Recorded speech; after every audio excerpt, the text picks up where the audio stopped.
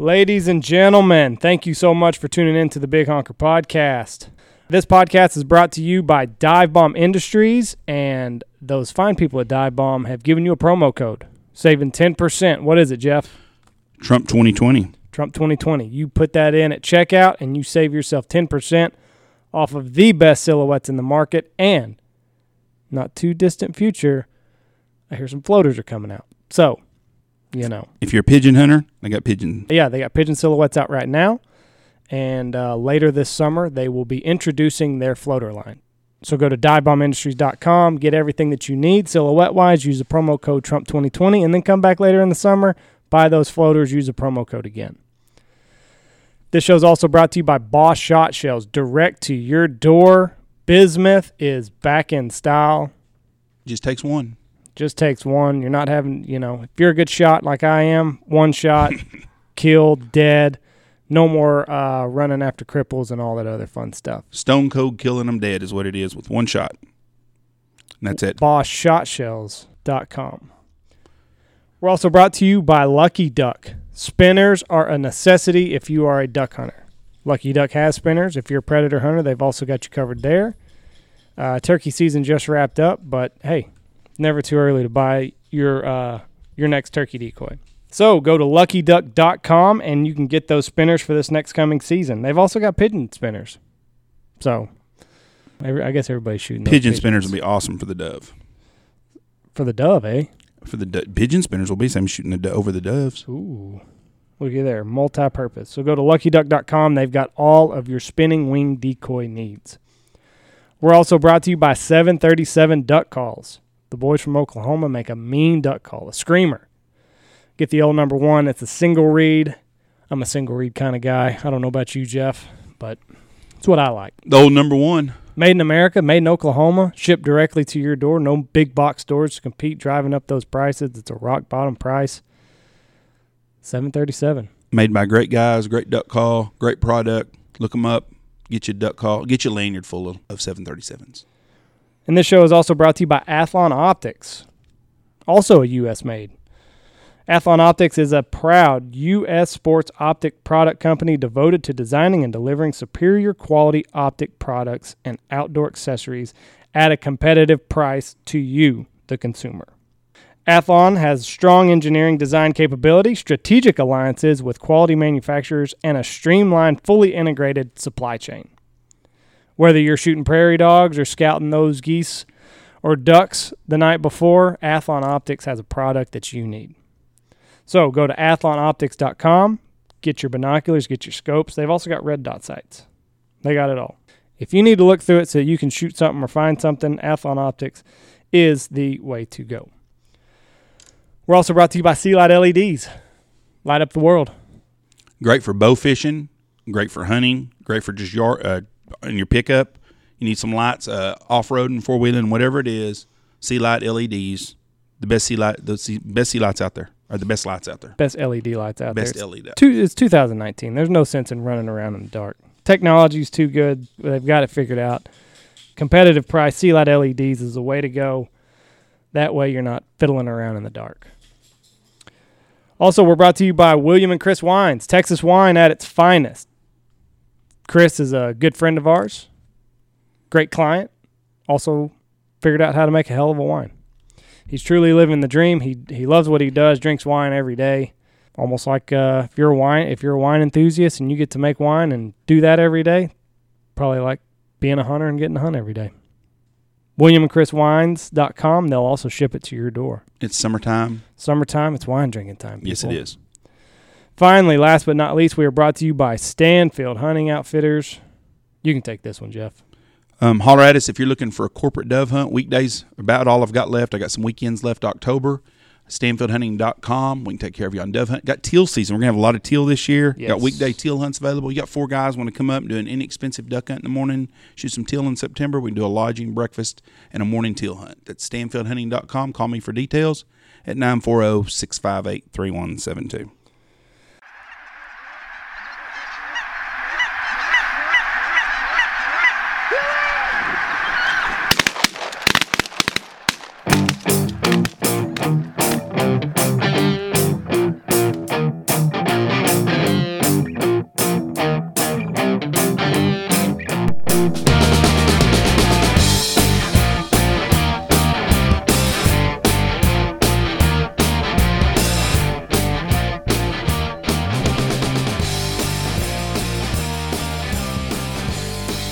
All right, you ready? What are you writing down? Notes? Oh, there's a few things I want to talk to Clay about. Okay. Discuss. All right. Here we go. 3, 2, 1. Boom, and welcome to the Big Honker Podcast, brought to you by Dive Bomb Industries. I'm Jeff Stanfield. I'm Andy Shaver. And today, in Studio A at the Big Honker Lodge, we have the Coyote Man Clay Reid. How you doing, Clay? I'm doing good. And his sidekick. Is it safe to call you a sidekick? Yes, we'll debate that. He is. I'm Maverick. He's Goose and I am Maverick. Don't let him get you.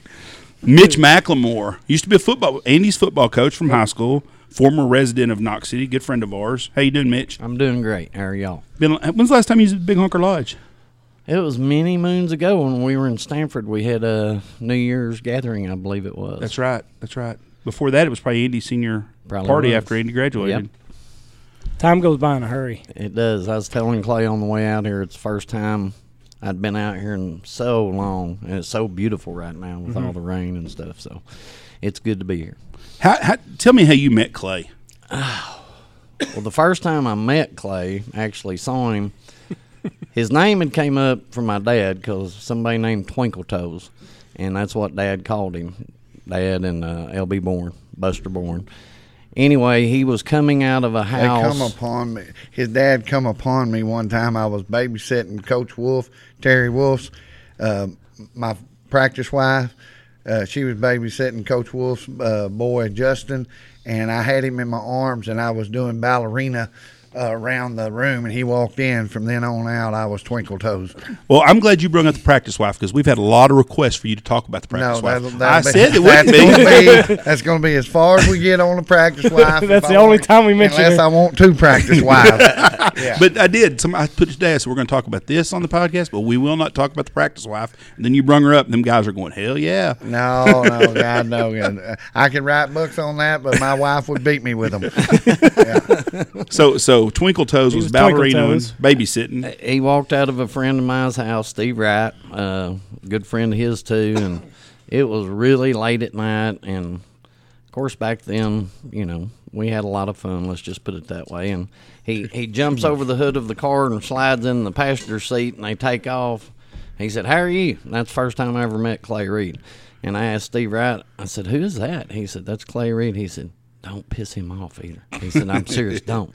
I said, "I don't care." He said, "Oh, you don't, please You'll don't." care. Yeah. That Well, I tells how found that out stupid he later is. in the middle of Highway 79. I got, that's how we met, sort of. So y'all got in a fight? No. Actually, He was defending my brother. He was saving me from well, my ass actually, I whipping. wasn't even defending your brother. Yeah, his brother had got jumped like a week or two before, and so of course, vengeance was going to come swiftly, somewhere down the line.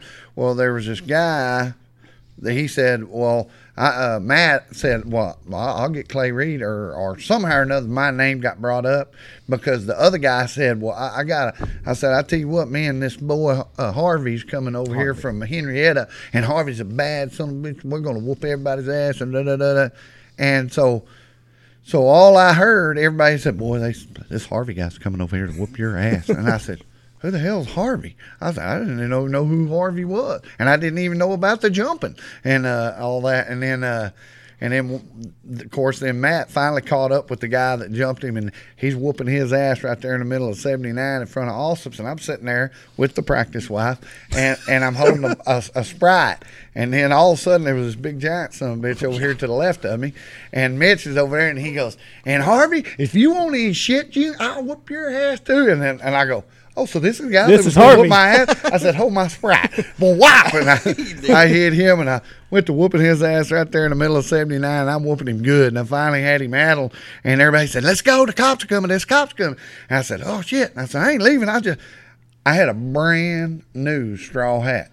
And Clay Reid did not have brand new anything, but I had bought this brand new, and I can't find it. And I'm sitting there, I ain't leaving till I find this goddamn brand new hat. And all of a sudden, I look over there, and underneath Harvey's addled ass, he's punch drunk down, is my brand new hat. And that's when I kicked that somebody right in the goddamn mouth. And boy, I'm madder than a Jap. But he's the first punch, he come with the left hook. He's standing beside Harvey, and I told whoever standing next to me, Matt was finishing up with what he has done. I said, oh, God, I'm fixing to get my ass whooped because this is a big deal. About that time, whap! that left hook, I mean, splattered his nose. And anyway, we got Clay up, and he probably did. It took 2 or 3 of us just to get him off of him in the middle of Highway 79. And then he starts walking, and he sees his hat. Yeah. Oh, man, that was a bad deal. You stupid. I mean, just start. It took 4 of us to get him off the second time. Yeah. So that's you're glad you didn't have to fight old Harvey that night. Oh, yeah. Yeah, I'm pretty was glad a I big didn't have bastard. to. He was Harvey a big was dude. big. Yeah. Oh, Yeah. yeah. And he was from Henrietta. Henrietta. Yeah. And how big were you at that time? 100. Clay was not a big guy. 160 pounds. That was Oh no! When I was in my prime, I didn't weigh. Well, put it this way: when me and Kelly got married, I weighed 162 pounds. When I was 30, I weighed 183. I fought in a tough man contest up there in Lawton, which was another adventure. That was the funniest shit ever. But yeah, so that was 30 years old. And you just walk right up to him and right in the nose. I had no fear. But in November 8, 1991, I got fear. That's when I whooped a guy a little too much, and I damn near thought I killed him. And he was half-ass friend, was just drunk. And so since then, I have probably been in 4 fights, and those guys have had to whoop on me for about 30 minutes before I'd even defend myself. Now, on the last podcast, my favorite story that we've had with you on here, and I'm going to ask you if you caught some shit on this, is the story about the big girls. That is the best story we've had on the podcast yet. The 911 rape call? Oh, yes, that's the best story ever. It's a 911 rape call, boys, and it don't look good. I'm going to go ahead and let you tell that story again for people that haven't listened to the first two. I know they have, but even if they had, they're going to laugh their ass off again. Are you serious? I love this story. Are you serious? Yes. No, I can't tell that story again. I was sworn to secrecy the first time. Well, not only did you tell the story, like you mentioned, you implicate names. I know it, and that's what Jeff's wondering. I caught more hell. That's what I was wanting to know. I caught more hell over naming people. Yeah. I mean, I had a couple guys. Say, you leave my goddamn name off this son of a bitch. No.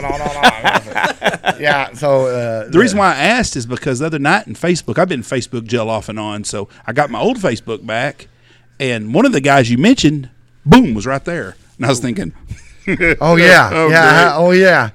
Yeah. So I got several phone calls from a lot of implicated guys. So from now on, I will most likely be using alias names on some of this. Somebody stuff. asked me the other day about that. Says, did them people get mad at him? I said, oh, I'm sure they fucking do. But I said, they're not like they're going to go beat him up. So I said, it's really, they're scared of him. They respect him enough that they ain't going to really do nothing about it. Yeah. Well, like I say, So you did ruffle some feathers last time? Oh yeah, I've wrestled. Oh yeah, my wife, all my best friends. Yeah, which I ain't got but 3 best friends, but they're all pissed at me. Me and Michelle were going somewhere, and she'd never listened to your stuff. She don't listen to podcasts much because she gets embarrassed of the things that I say, and she always takes that for Andy, which nobody else does. But we were listening to that story, and she's like, oh, my God, he's talking about oral with a big girl. I said, oh, I'm telling you, Michelle. Dude. Hey, here's what's bad about this deal, which is why I'm trying not to go into detail anymore. I think I went over the top the first couple of deals because No, they were excellent stories. Oh no, they wasn't. No, they were excellent stories behind closed doors. But I get up there and I keep running into people, and they say, "Me and my wife and kids listen to that son of a bitch all the way to Florida." I said, "You listen to that with wife and kids? Are you freaking stupid?" And I mean, I was like, "Oh shit, I may have to cool it down just a little bit." I got a message from a guy. He had his phone Bluetooth, and the last thing that he was listening to was one of your episodes. And Bluetooth on, he's taking his kids to 2nd, 3rd grade, dropping them off at school, Bluetooth to his truck. Oh no! And it's I don't know what story it was, exactly. but he's like, "Hey, you know." Well, the worst thing that ever careful. happened is when I come on that son of a gun, and he says, I said something about my filter. And I said, my filter system ain't very good. Do you got a censor button? Oh, no. Hell, you can say anything on there. You can say anything on there. No, you can't say it. He didn't tell me about the consequences and repercussions of saying it's on free. it. It's free speech. It's not free of getting your ass chewed out somewhere, but it's free. No, it's all good. But that's my favorite story. The one about the troll. Yeah, I love the troll story.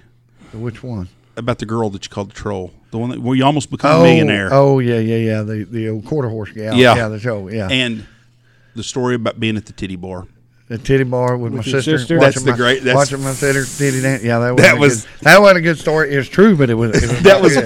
Does your sister know you talked about that? huh? Does she know that you talked about that on there? My sister could care less. So she don't care I this- don't know, but me and her, we're not. So it's not a We're not problem real at all. close, So it's not a problem at all then. No, hell no. No, she don't care. Why'd you let your wife listen to the podcast? I didn't let her. I Okay. didn't even know she knew how to get on a podcast. But when I come home that next evening after she had listened to that podcast, I knew she knew how. She was swole up, and she didn't even tell me anything about it. But I knew she was swole up about something. And you son of a bitch. And I said, "What are you talking about?" She said, "Well, I listened to your effing podcast." And I said, "Yeah, it's all right with it." Yeah, till you started talking about her. Oh shit! My bad. shit. Yeah, it was not good. Practice wife's a new term I'd never heard, and that is a very common term now. Oh yeah. It's Well, I taken don't off. want a second one. Yeah, so we're gonna cool off that. Yeah, there's Did Jeff Marney get mad at you after the last podcast? Jeff Marney can't get mad. Hell, he tells these stories as good as I tell these stories. No, there's no way possible. Oh yeah, I guarantee you. Wolfman? Yeah, Wolfman. He's standing his ground. That's great. And what was bad, we was in that hunt. We're out in the middle of nowhere when he calls us. Guess what happened? And I was like, what? A Wolfman. I said, what? He said, yeah. The damn wolf. He's a wolf. I know the difference between a damn wolf and a coyote. It's a damn wolf. So any new Jeff stories? Jeff stories? I don't know. See, that's the thing about coming on this some gun 3 or 4 times. You hate to run over to the next story. Well, he did get mad at Clay at our last softball tournament I ever played in. Oh yeah, he was going to whoop our ass. Yeah. So Why did he even get mad at me that day? we're walking to the car. Been Been at the bar. I'll bet I know why. We were playing in a softball tournament up there in Lawton, Oklahoma. Right? We get up there. We gonna go to the titty bar and enjoy us a little gentleman nightlife. So we go into this bar, and I'm telling you, it was bad. It was bad. Tattoos weren't very much, but bruises were popular. These chicks were beat up. I mean, they were not. There were a lot of 4s and 3.5s. There was nothing above a 5. So Charles Steele would have loved this place. Oh yeah, Charles would have been in like Flynn on this, but I'm not, and I'm sober. If I'm drunk, hell, they all kind of look better. But we wasn't. And I'm sitting there, and we're all there, and I finally, we were in there a little while, and I said, "Boys, I'm gonna go out and smoke me a cigarette and give me a little air." So I go outside. Well, we're in this one bar. Well, all of a sudden I see an endless supply of people going in this other bar that's in the same building but right next to it. And I said, hell, that's another goddamn titty bar. I said, hell, I'll go in there. So I go down there, and this sumbitch is packed plumb. We're in Lawton, Oklahoma. It's packed plumb to the gill. And all of a sudden, and it had the Abilene, Texas, the Texas showgirls from Abilene, Texas. And, Abilene's got some beautiful women. Well, they were in Lawton, Oklahoma. That they didn't have no bruises. They were super fine. And, of course, it's standing room open. And just lucky enough, as soon as I walked in there, a guy got up off of Pervert Row, right on the front row. Boy, old Pervert Reid immediately dive bombed right into that some guy. And well, I'll be damned if I'm getting up, because I don't want to lose my pop. So all my buddies are over there at the Bruiser Brody show house, and I was like, I'd like to go get them, but they're shit out of luck. I ain't losing my spot. So a little bit about an hour and a half later, here they come. You son of a bitch, where the hell? He said, you could have come in. I ain't losing my seat, man. I ain't losing my seat. And I think that's why Jeff got mad, because he was over there enjoying the. Had a Well, few adult beverages. I thought he went ugly early ways though. No. He's married. Jeff will have the best looking son of a bitch. That's what Early. it is. Yes. And he will leave with a man late. I ain't kidding. He's had a couple of them there. You go, God dang, where the hell? And he'll call you midnight. Hey, you got to get me out of here. Her husband's going to be here in a little bit. Like that one time he left, and he snuck out right before the husband got there, and that was with the one-legged gal. And he left. He got out there, And he goes, I gotta get you. He called Steve. Gotta come get me. Gotta come get me. So her husband's on her way. So he leaves. Well, he left his hat over the house. Well, later on during the day at lunch, he sees her husband driving by and he's got his hat on. Some bitch wearing my goddamn hat. Yeah.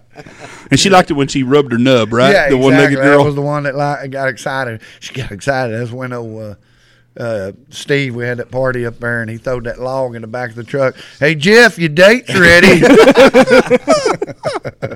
Did anybody ever figure out who the big girls were from Archer City that you talked about in the well car? On the rape 911 call? No, it's pretty well known. It's all well known who well, they are? I mean, it's well known around Archer City who them 3 girls was. And, yeah, but they thank God none of those 3 girls live in Archer City anymore. Yeah. Well, now that we've got you here, Mitch, he told a story about Sasquatch, and you were there on the predator hunt. Mm-hmm. True or false? Not a Sasquatch. Not a Sasquatch. He don't know what the hell it was. What was it? What was it? It was probably a bull shaking a tree or something like There's that. there's no way you can get to where we was at. See, he ain't never been down there where that sound come from. All he knows, he's sitting in a wheat field. We're on Beaver Creek. Yeah, we was on Beaver Creek. Yeah, down on Guide that. Mound. Mm-hmm. And he said it's The tree twat. was shaking. It was. Now I don't know what it was. So you and Wayne, didn't go investigate for Clay? No, he done loaded up. He started to pick up when we were gone. So He's Clay so was full of leaving early shit. now. He's so full of shit. He He was gone. just as concerned as I was. I don't know what the hell it is. We all 3 of us was. Well, he's on the ground. I'm fine. I'm in the high rack with the rifle, so I was sort of curious what it might He say be. what he wants. He's a non-believer. That's not as scary to me as the mountain lion screaming over on the Ansel. I mean, that sound Like a when woman they getting say- murdered. When they say that, that is exactly what it sounds like. And we did load our butt up, and yeah, I was ready to get the hell out of there at that point. After I hit Dwayne in the ear with that, knocked the red lens off the deal. I hit him with the spotlight because him and Mitch, they were, they had their head down on the rail, about half asleep, and all of a sudden, wow, that son of a bitch screaming. I hit old Dwayne in the head with that spotlight. And it's about 20 degrees. Hit him in the ear, and that little old munchkin, he was ready to fight. You goddamn son of a bitch! And there's a mountain lion. He's like, I don't give a shit. Quit hitting me with the goddamn line. It didn't matter and shit. So it's just quiet out there. Oh, and then it just screams. We were Oh, down it's on a unbelievable. bottom in a creek bottom where it makes it worse. And boy, it echoed now. I've never heard it before or since. I'd heard people say that's what it sounded like. But like the Sasquatch on Beaver Creek, I don't know what it was, but there's a pretty solid tree, and it was being shaken like there's a bulldozer against it, or a pecan shaker. You were enough concerned that you weren't going to go see what it was. I was good. I was in the high rack. I just, Yeah, I was on the ground. I was hitting We the had high bait trot. on the ground. Clay was on the ground. Bait. So. I look like Matthew Boland. They headed back up there with a 99800. When I was a kid, they thought it was a lady, something being happened to her in a neighborhood, and there was woods next to us, and you heard the scream. And I remember as a little kid, I heard it. And hell, the next thing you know, there's cops pulling up, and they're looking for some woman being abducted and shit. And they figured it was probably a cat or something screaming, but it's an ungodly. Especially, I can't imagine being at nighttime. It takes it a second to register, a little while, because you're going. It sounds like somebody's in trouble. I mean, like had a wreck, or the highway there's not terribly far away, and it was a quiet night. It'd chill you out. It did me anyway. That was the one. You remember that first one we called in up there on the Croton, and again, that Clay was on the ground, and it was there wasn't no trees and one mesquite out there, and there was broomweeds about that tall, and it come in right behind that tree. And we knew it wasn't a coyote, and we knew it, but we don't shoot nothing unless we know exactly what it was. And it would leave, and I'd call, and it'd come back. And it'd leave, and it'd always come to that tree, and we couldn't get around. And said, I know that's so much of a line. And then all of a sudden, a bunch of yearlings come over there, and they spooked it and started jumping those broomweeds. You can see that big long tail. I said, it's a lion, get him. And old Mitch, boom, boom, boom. And he said, I got him, go get him. I said, fuck you. You think you got him, you go get him. He goes, well, I'll go with you. I said, I ain't even going with you. I ain't going out there a wounded lion and belly deep freaking broomweeds. Yeah. Did you hit him, Mitch? I don't think so. we We did back. go look. Yeah. But Well, we come back next morning. Yeah, we didn't go that night. I can't imagine being nighttime having to go look for a. Have you ever a seen that? line. Have you ever seen that video? That's the greatest video ever. It's a baseball player. I can't remember. He has a hunting show, and he goes over to Africa. He's going to get him a jaguar, one big giant ass jaguars, right? So they put a bait up in this tree, or maybe they found a kill from a jaguar, but it's up in this tree. So during the day, they come back and they built him a little old chicken shit blind, out there, 150 yards from it. And these guys get in there, and boy, and they come back at night and they're filming it.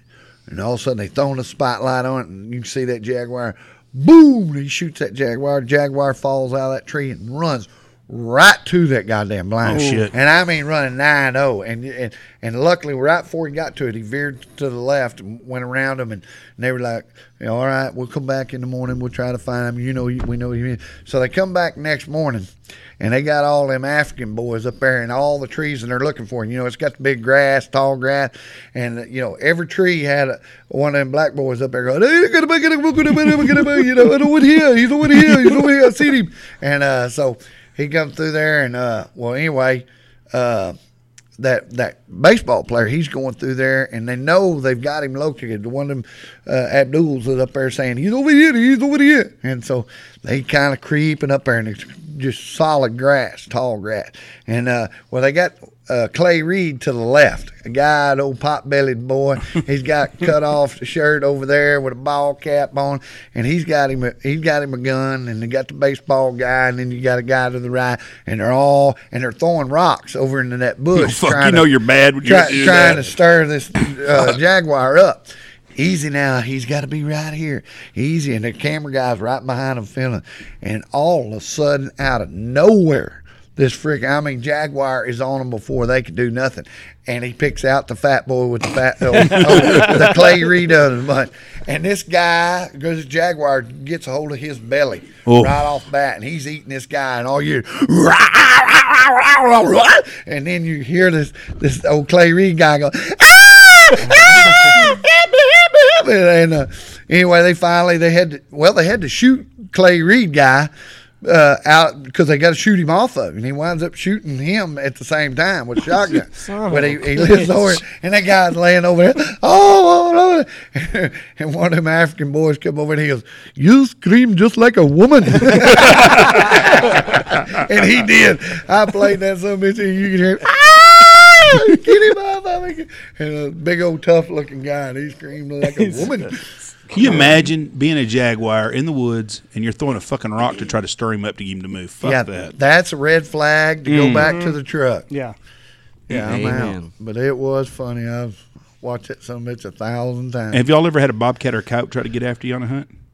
Cat. Yeah. Bobcat? Mm-hmm. I mean, yeah, I've had coyotes jump across my daggum lap. Yeah, over the top of my head over on Williamson, when we was in that tank dam. The two come around. One jumps over my head, jumps right into my deal, comes over and gets between me and Mitch before we could even say shit. I've seen him get pretty good fight with a coyote on the Croton. Shot one down in a valley. The pickup sitting on the hill. He's dead. So he takes off because it's a timed event. We've said that 1,000 times. So he's running out there and we get him on the spotlight, and he goes to pick him up. Well, the coyote ain't dead. Woo. And it's like, bam, bam. He picks him up, and he starts going back and forth over his head. Bam, bam. SOBs, blah, blah, blah, blah, blah. And then he drags him back to the pickup. But, yeah, it got a little rodeo there for a while. Yeah. Keep him on a tight string on that deal. Damn right. Yeah. But the coyote died. We have a trapper friend, and he said a lot of times if you catch a coyote, it'll kind of lay back. But cats, they're just fucking all over the place. Yeah. I mean, he said you'll get a cat. He said one time he caught a lion, and the trap was just for a bobcat, and it's like barely got a toe. Oh, Lord. And he's walking up to it, and he's like, what the f-? And this is a big old man. This guy's big, 6'6", 280. No, I mean, big fucker. And that cat backs up into the brush as far as it can go, and it pins its ears back, and he said, that's close enough. yeah. That's when the bullet, I like shooting. That's like old Clint Sivens over there at Archer or Holiday. He was catching bobcats, and he said, hell, you want these bobcats? Hell, yeah, I'll take them and loose, turn them on the ranch. And so I caught him. Well, that first bobcat I get, I was like, okay, I've got to open this goddamn gate to let this son of a bitch out of here. And I said, I don't know if I'm real cool with this. And so I finally had to rig me a device up, a little string right next to the truck with the window rolled up just a little bit so the string can come out. So now I was out. They're very movement oriented. Marvin Henry, that good friend of ours, Clay's talked about him before. God bless his soul. He was in a deer blind, and he's got a cat walking by, which he taught me most of everything I ever knew about varmint hunting. And he does that little hand squeaking, and the cats can climb really well. So 3 hops, he's looking Marvin eye to eye. We're looking at another place one time. We're sitting on a fence line, no guns or anything, just calling, see what's there. And we have a cat come up, and he gets from me to you sitting here.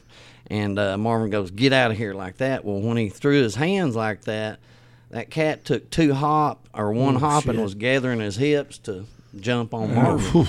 And I saw a grown man scream like a woman again because he was rolling down the fence line, and I'm sitting there laughing so hard I can't even move, and the cat's just staring like, what in the heck is going on here? But yeah, they're pretty interesting creatures. Well, you said a long time when I was in high school that varmint hunting is the hardest thing that you can do. Hunting wise, I believe, other than going after a wounded jaguar in the brush. Other than that, I think they're the most. Coyotes are the smartest animals I know of on our continent. Well, it makes sense because they're related to dogs, and look at all the shit you can get a dog to do. Yeah, what's a dog smells 1 particle per million, whereas a coyote smells 1 particle per 20 million or so. I mean, it's crazy. They could smell a hamburger and tell you where the bun was made, where the tomatoes came from, et cetera, and so forth. And you're not going to make a living, as we talked about the other night, calling up coyotes downwind very often. I mean, they're just amazing animals to me. I respect them, but they've got to be managed too. So a coyote would make a good drug dog, is what you're saying. Oh hell yeah. We've done, how many years we do skunk scent? Oh yeah. We smell like skunk every hunt. Doesn't matter. You can't fool them. You can't. Even skunk scent won't. We'd cut them daggone. We'd get them dishwashing sponges and cut them in force and put them on each corner of, tape them on each corner of a rack, and then put skunk clear on it. So for 2 weeks after a hunt, we smelled like a goddamn skunk. I mean, it was stupid as shit, and it never helped us any at all. That's dumber than that. Yeah, that's what I. Yeah. So in y'all's tandem of hunting, who's the better shot? Not Clay Reid. Oh shit! Right now, Clay's the better shot. Right now, I doubt. But it's interesting, and I'm going to tell you why. I don't think. When we first teamed up, I was going to tell you, ask what he used to weigh. Marvin sort of booted me off the team, so we're going to create 2 teams. So I go to Clay's house. He's right down the street. I said, "Hey, you want to hunt together?" And we didn't have much land. I don't know, 5,000 or 6,000 acres. He said, "Heck yeah, I'm in." And that's not a lot of land when you're now this. Right. Oh, let me tell you how much of a hunter I was at the time, as far as that, because I had a SKS with no sights on it. That was what I was hunting with, and I could shoot with that with the axle grease all over it. Just look down the barrels, it didn't have no sight. And he traded me his coon light for that SKS. Yeah, and that was the rifle he had before the 222, which is a whole nother story we won't get into right now. But I sure wish I had that. No, this is going to be a story. But he does a backflip. We're just sitting there, and he said, "Hey, I do a back." I don't even know how it came that he did a flat-footed backflip right there, and he's 30-something years old. I'm not lying. I mean, that was the beginning of our hunting career together. Yeah, they used to bet me that stuff all the time. How does that even come up on a hunt? We raised 100s and 40s too. Oh yeah, back in the day, every time we got together, we had to race. We had to run. He would beat me in 40. I could beat him in 100. Now, Mitch is probably the most competitive person I've ever been around. Well, you had met Clay. Yeah. Me and him, like I say, Mitch didn't run a goddamn marathon at 50 years old. Well, I'm not saying Mitch could do that, but I've played golf before with Mitch, and he spent 15 fucking minutes looking for a ball so we don't have to take strokes. Well, that's why we've been such good partners and good hunters, because we're both competitive, and we do not like to lose. But yeah, we that's like the time he blowed his hamstrings out on a softball tournament. He gets over there and he Bad. runs down first, and I mean he blows that one out bad. And we was like, "You big old pussy!" I was like, "God dang, man!" So he goes over there and puts the ice on it, takes up, still plays, blows the other one out. Yeah, and still play. And I was the pitcher. Yeah. Well, you and Jeff tore your Achilles about the same time. No, I was a year after year too. Yeah, year That's a after. fucking miserable deal. But you played the rest of a basketball game with the torn out Achilles. And fucking Kevin Durant, he quit last night after he tore his. No, you remember were you at that faculty game? Yes. And when I think it was Fred Ledesma came down on my back. Well, he's a big fat Mexican. He was going up for a rebound, but when he did that pop, the gym sort of stopped. Mm-hmm. It sounded to me like a shotgun. Of course, I was loud, and it hurts. was really crying like a baby, just tears rolling down my eyes. And Jeremy said, "I'm pretty sure that's worse than a sprain." Well, Funk saw me, and I walked down the hall, and he said, "Well, I can tell you right now, your Achilles is gone. Your foot's flopping sideways." Anyway, got off on a tangent there. Yeah. Yeah. That's the most and it swole up the size of a basketball. It's the most miserable fucking deal ever. Because when I did, I thought somebody hit me with the fucking 2x4. And you knew who was by me? Fucking Fred Ledesma. That's a sorry son of a There you bitch. go. Wait till I see Fred. But he was there when I did mine. Because I thought somebody hit me in the back with a fucking 2x4. Because it feels like somebody hit you in the back of the leg. And it fucking hurt. But And you were jumping, right? Yes. Seeing that's competitiveness too, because I shouldn't have been doing what I was doing on the basketball court because I wasn't that guy anymore. But we can varmint hunt and we can bass fish they and said we do things like this that. is actually Andy's fault because if he don't throw fucking a interception against Rotan in the first half, we're ahead in that game, and I don't have to get excited because he comes back. We come back to win the game. Well, no, you also tore yours playing basketball. That was my too. second They time I said tore mine. 39 to 42 is the prime age to tear your Achilles, and it's basketball. Really? Yep. Well, I can tell you. That'd been handy information. Well, with all the information that's been gathered just right here, right quick, this is a surefire proof of why I'm the Maverick and he's the Goose. His body's falling apart. I'm still running marathons, still quarterbacking the football team. Yeah.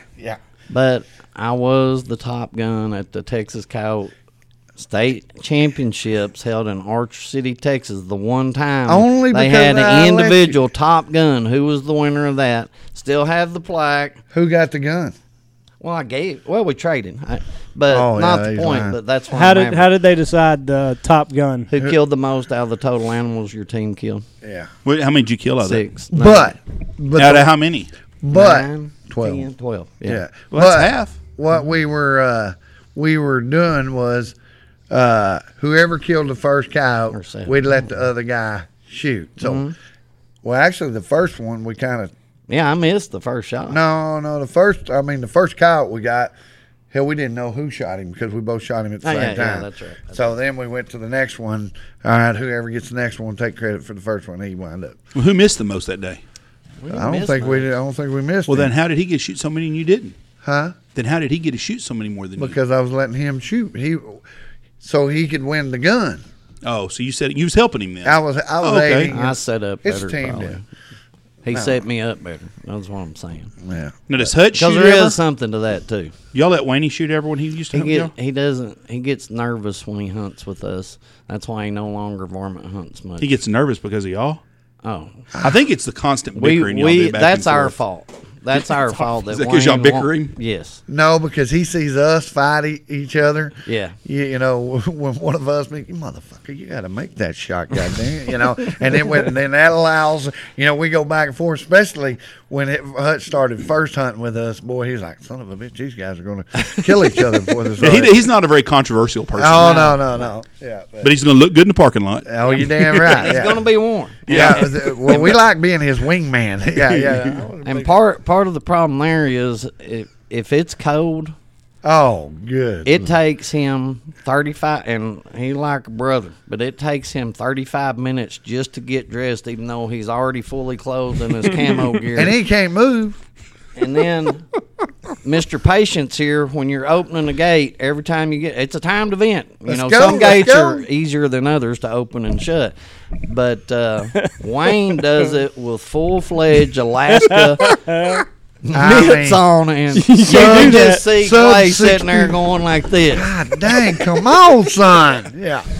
And for the people that don't know Wayne Hutchinson, I'm going to go ahead and say his last name. It don't matter. He's He's a pretty boy. He's the best looking guy in the room everywhere you go. I Best do. dressed. Yeah, I do. Yeah, I do. He's That'll best make you dressed, proud. best looking guy. But he's Hollywood pretty. I mean, everywhere you Yeah. go, everywhere the women are all, and he's pretty blonde sometimes. Oh yeah. I can just see him with those mitts out there because some of those locks, you're not getting those. Oh yeah. But don't have your damn bare fingers on But it. he is. That's some bitch, and that's why he kills himself when he misses one. Yes. Oh, it pisses him off so mad. I mean, because he He's works. scared of y'all. He was No, no. He no. worried about him. He hates it missing. He's That son of a gun because he is Mr. Precise. You know, he loads all of his stuff. All of his guns are going to be perfect. He is the polar opposite of Clay Reid. You know, my guns will sit. I don't know if I've ever cleaned my gun. Yeah, and I mean, you can sow wheat on the back of my rifle, you know, and they lay in the bottom of my truck and all that. But now Wayne, that son of a gun's going to be pristine. Them loads are going to be done. They're at 6 centimeters of the ballistic coefficient. I mean, he works at his craft. So when he misses one, he knows he had to miss it because it ain't going to be that damn gun, and it pisses him off. So he's a neat freak like Mitch is about his stuff. I'm not. No. That's the other reason why me and him are good partners. Cause his filing cabinet looks just like my filing I'm cabinet, a piler. I which mean, is I'll admit it. floorboard of our truck. So tell us the story about the 222. Well, wait a minute. You got to go back to he was going with the good story about the SKS and not having the gun and going with Marvin on the first hunt. Oh yeah. Yeah. Clay was in it, and he told me, he said, "I'm about winning money. I don't care the competition, all that's fine." Which has all changed a lot because we gotten older. We like to compete, and he did too, even then. But he said, "I don't want to shoot. So I'll shoot during the day, but at night, I want him dead." You know, I mean, he's dead serious. You know, that's what they did. They had the Right. good guns. They had everything. You're a team player. All I want to do is win. Win, I ain't in a pissing contest. So. Yeah. And he didn't care who shot, and I mean, still really doesn't unless we miss, and then that is what it is. But we go on this hunt in April, and we'd hunted 2 or 3 times, and that first year we were in the money every time. I don't remember what, but we go to a hunt in April. The only one I guess I've ever done. Jacksonville. Yeah, ever. The coldest I've been in my life. I ain't shitting. 80 degrees during the day. We killed 2 coyotes, I think, and it's the front hits. It's about 3 in the morning that night. I rode in the high rack everywhere we went. We rode from the Ansel to the Guide Mount. I stayed in the high rack, and I think it's 30-something degrees with a wind chill of 20, and we didn't have clothing for that. But we get to this place, and we start making a call. Marvin's down on the ground, and he's running the light. Well, here comes a cat, finally. And No, I wasn't running the light. You was running the light. I was running that. Yeah. That's right, exactly. And I screwed that up. But anyway, here comes this cat. He said, it's a cat. And he looked through the scope. I got excited because I knew we needed that cat real Yeah. bad. I said, it's a cat. It's a cat. So he said, here, take the gun. I said, no. God damn it. I said, take the gun. Excuse my French. I said, not going to do it. I'll tell you one damn thing. If I miss this son of a bitch, I'm going to whip your ass. I said, take the goddamn gun and shoot the son of a bitch. Shoot him, Mitch. He goes, no, it's your turn to shoot. Shoot the son of a bitch. I said, no, I don't want to miss the son of a bitch. It's just your gun. You know how to shoot. We need this goddamn cat. Shoot the son of a bitch. No, that's it. Who's y'all's other partner on this hunt? Marvin. I bet Marvin's ready And to he's kill y'all. on the ground smoking a cigarette. He finally listened to us. He's listening to us doing it. He finally goes, well, one of you motherfuckers shoot the son of a bitch before he gets in my goddamn pocket. But the funniest thing is he shoots, because I'm not taking it. No, I'm not doing it. He shoots, the cat jumps straight up in the air. And it's a 100-yard shot, but I mean, and oh my God, the carrying. I told you, God, told you to shoot the son of a bitch. I said he's dead. No, we ain't. I Hell, saw he him run off. away. I seen him run off. Marvin's walking out there. He's dead. And he walks straight to him, picks him up. I'm down on the ground with him looking for the cat by now. Clay's still in the high rack. Then he starts shushing us because he sees another set of eyes. all that commotion, we got something else coming in, so he starts shushing us. I said, well, kill them too. Yeah, I Anyway, was trying to divert the attention off of my crying up there because I was madder than You were beating yourself up there? Oh, yeah. I mean, I was mad. I told you should have shot that son of a bitch. It's your goddamn gun. but from that point on, he's been as good a shot as I've ever seen. Did y'all Everybody win? says that. Yeah. Well, we won it. Well, it's funny how we did one. We went over to Williamson's, and it's cold. I mean, it's cold, son of a bitch. We was ill prepared, and all we got. No, we had one cow and one cat. Two coyotes and a cat. I think we had 1 and 1. 2 on cow on that day. You two fuckers need to get married. So me and Michelle Anyway, talking. one or the other. We didn't have much, and we knew we needed some animals, and it wasn't happening. That cat was the only thing we had seen the other night. So we could get daylight, and I said, "All right, boys, let me out." I said, y'all pick me up over on Coleman Road, which is about a long way, about 5 miles. I said, y'all pick me up over there. I'm going to go through here making calls. And he said, all right, good luck. So I wind up and I walk through there, make call after call after call after call, walk 5 miles back over and get way over there and didn't see an animal. And y'all wind up killing another one. I killed one. Yeah, killed one while they were sitting in the pickup. Damn. And so we go to Jacksburg. We got 3 cows and a cat, and we get over there and we're getting meat. We're getting meat by Jared Hampton. Stable it. Yeah, and we're getting meat by Jared and his crew. Yeah, Jared and his crew, and so we're like, damn, we're sitting there, and all of a sudden, so we got second, they got first, and all of a sudden, they got to pick a black bean to see who takes the lie detector test, and they all picked the bean, and they had this big guy on their team, and they wind up picking that black. He picked that black. When he picked that black bean, his face went flush like no other, and I said, boys, we're fixing to get first place. and sure enough, that's how we're going to fail the polygraph, and it kicked us up to first place. What was they doing to cheat? Yeah. They swear they wasn't cheating, and he said that he swears they wasn't. He said they might have shot one off something, but he said they swear they. It was in their head though. Could, Way before they or the hunt they failed the polygraph at Graham. And they kicked that guy off the team for failing the polygraph, and then they picked this guy up, and he fails the polygraph, and they kicked him off the team. I was wondering, like, could you fuck yourself, like, get just so worked up before taking this polygraph, and then it just screws everything up? I'm sure you could. Especially like if you failed the week before. The people hosting and the polygraph person themselves can do that to you. No, they don't do that shit in Elk City, though, do they? Don't get me started. I'm not a fighter per se, but we got to the pickup, and I turned around and said, bull crap on this. I mean, it's $8,000 dang dollars.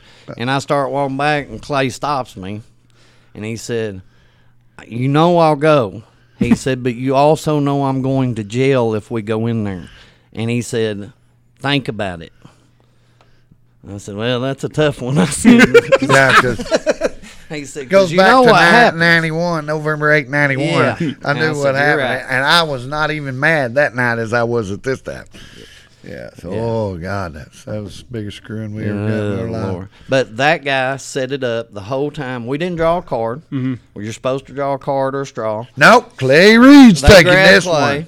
and took him in there. And the guy the co-leader of the hunt, it's him and one other guy that run it.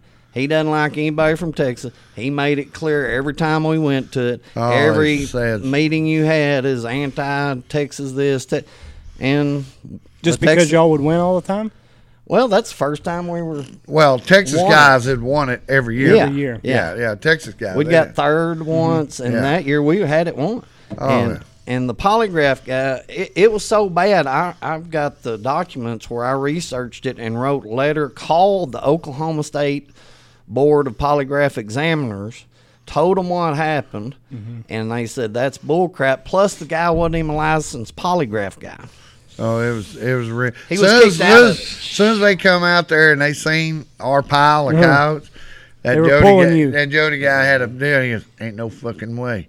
And then he walks off, and I said, what do you mean there ain't no way? You see some bitch laying on the goddamn ground. And he walked off in there, so I trailed him in there, and he goes to the polygraph guy, and they're back over. It's at an oil field supply deal, and they get over there. He goes, there ain't no goddamn, and you going to tell me everybody else isn't coming in here with 2s and 3s, and they got 14, blah, blah, blah.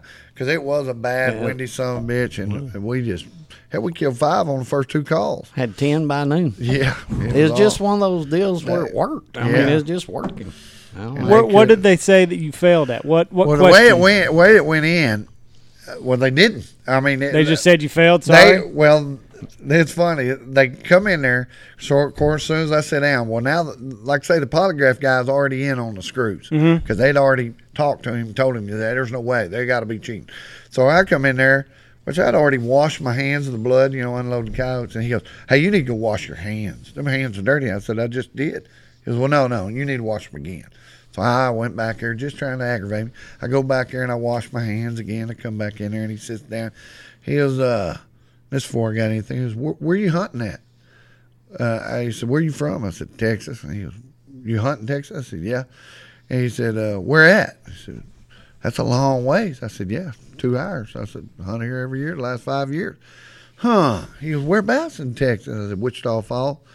Wichita Falls. I said, well, actually, Archer City. I said, he goes, well, what is it? Wichita Falls or Archer City? Don't start lying before I even get you on the machine. And I said, I wasn't fucking lying if you want the goddamn truth. I was hunting in the middle of a pasture in the middle of BFE out there somewhere. I said, so now I'm already mad. I know it's fixing to go down, which I'd already done.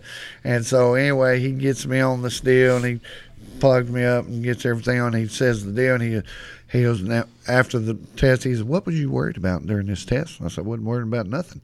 He goes, yeah, you was worried about something. I said, no, I wasn't worried about nothing. Worried about getting my money and going back to Texas and getting out of this thing. He goes, no, there was something else. And he just keeps on and on and on. And I'm not talking for 5 minutes. This goes on for like 30 minutes. It was in there for an hour and a half. Yeah. Really? And so then, I said, why? He goes, well, there's something right here, He said, you see this right here? You see this little glitch? I said, no, I don't see that little glitch. I said, see, there's that line ain't any different than this line, than this question. I said, I've taken 1 million of these. I at my hunt for 20 years, I've watched them give them in mine. He said, when you lie, it's a spike. It's not a glitch. Right. He said, and he said, well, there's something. So they give it to me again. It goes on anyway. And so finally he said, well, he said, hypothetically, what rule would you worry about if you had to worry about? And you're still hooked up to this? No, I'm not. This is after. I'm not even hooked up to it. And he said, this is after the second test. And he said, hypothetically, what rule would worry you about in this contest? There ain't no rule in this. And he goes on and on. And he said, and then finally I said, well, if I was and I'm not, it would be the loaded gun in a pickup truck. I said, last year we hunted this, and after the second call, I screwed up and I drove 10 feet with a loaded gun in my truck, which ain't even the law in Oklahoma. Right. And it damn sure ain't a law in Texas where we was hunting. But because Jody said, oh, you Texas boys got to follow the Oklahoma law. I called the Oklahoma game warden. They said, no, that's not a law on a private property, only on a public road. So anyway, I said, but a rule's a rule. Yep. And I said, we quit. We hunted for fun. Yeah, we were done. And so I said, so if I had one, it would be there. But this year, we knew that. We wrote unload gun on the window so that we would unload our gun before we got in there. Everything. And when we killed 5 coyotes in the first 2 calls, Hoss, I can guarantee you, we wasn't going. We knew on this bad day. He said, so he goes, you hunted with a loaded gun in the pickup, didn't you? I said, no. He goes, yeah, you just told me you did. I said, no, I damn sure didn't. I said, I did last year. He goes, no, you just did. I said, well, even if I did, I'm not hooked up onto any machine. Right. And that's how they felt.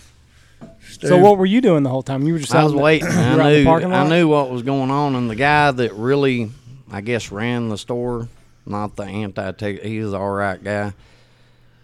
He was troubled. And the guys that were waiting on the polygraphs, they were shaking their heads, said, something ain't right. And then when they came out, I got in the polygraph guy's face. I said, I hope you realize what you've done. Are you proud of yourself? And I looked at that big, tall piece of crap. And I said something to him, but I went to the other guy, and I'm not going to say his name. I said, you know this was a setup.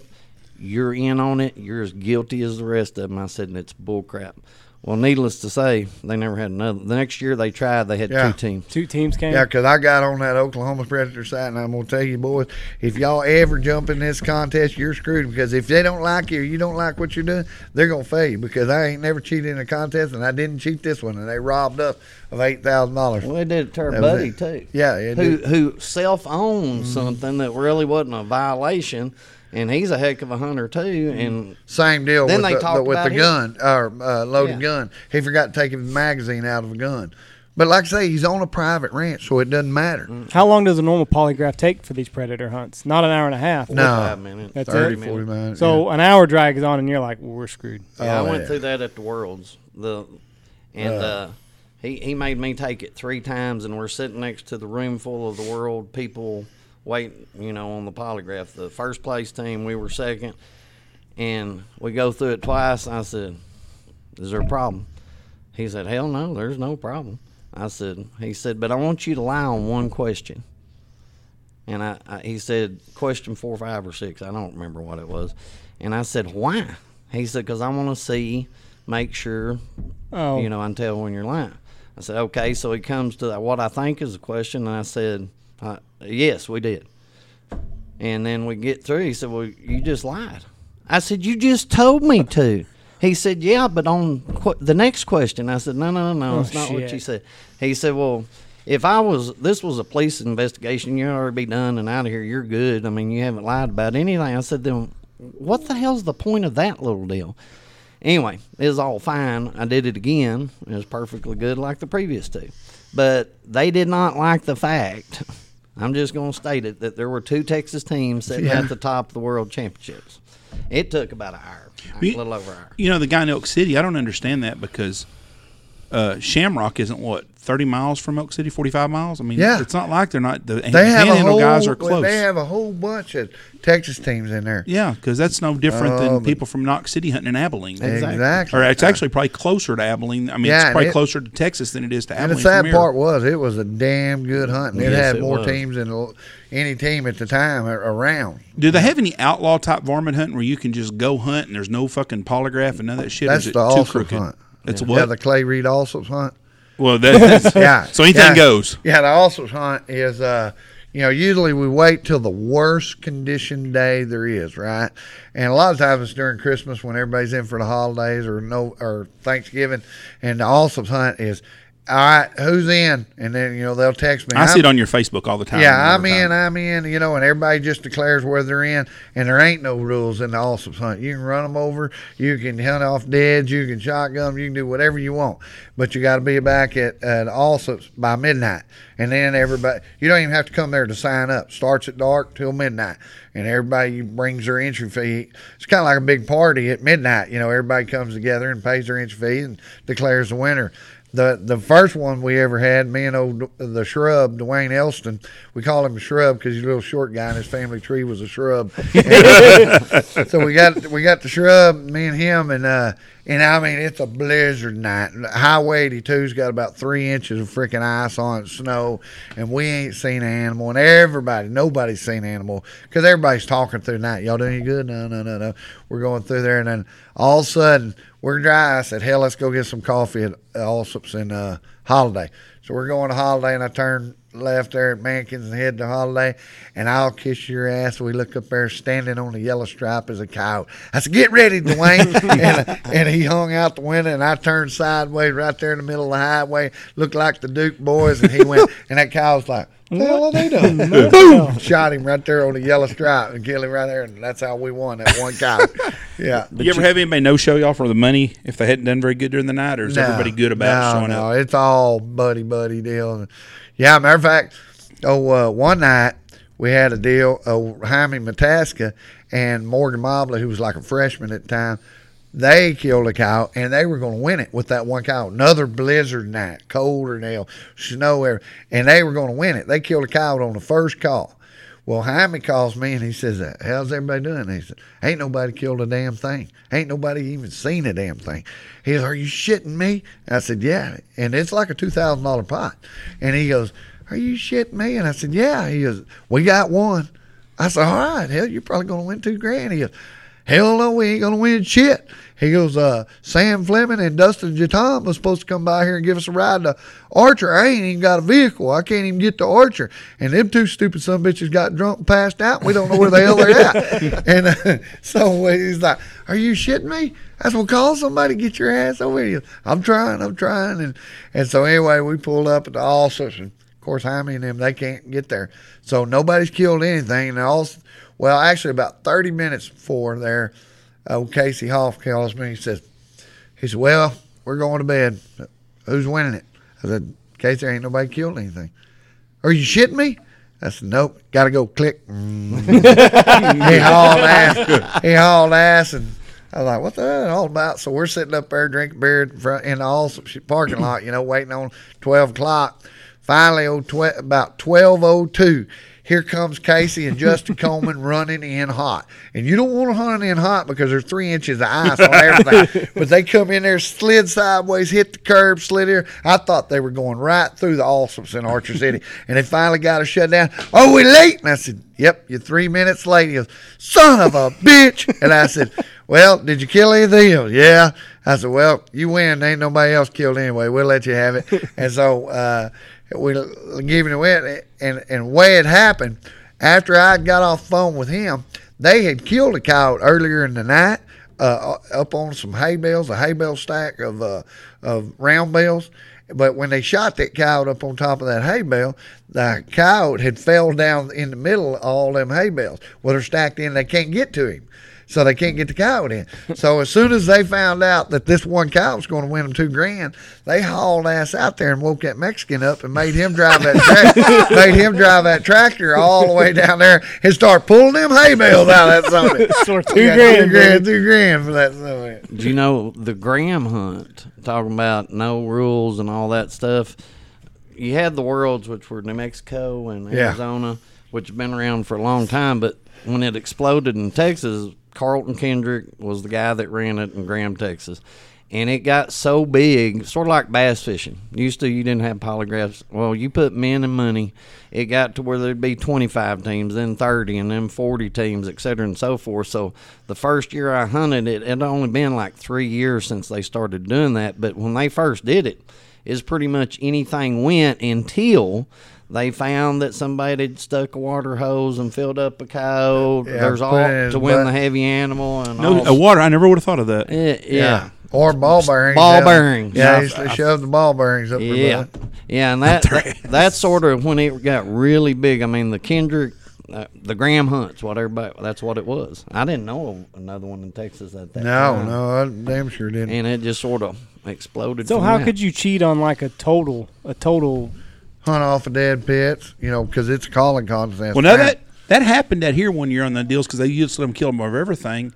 And the guys up here on the big ranches out here, on Red's old place out there, they've had a bunch of dead piles. Yeah, that was Reno. That was my cousin. Reno.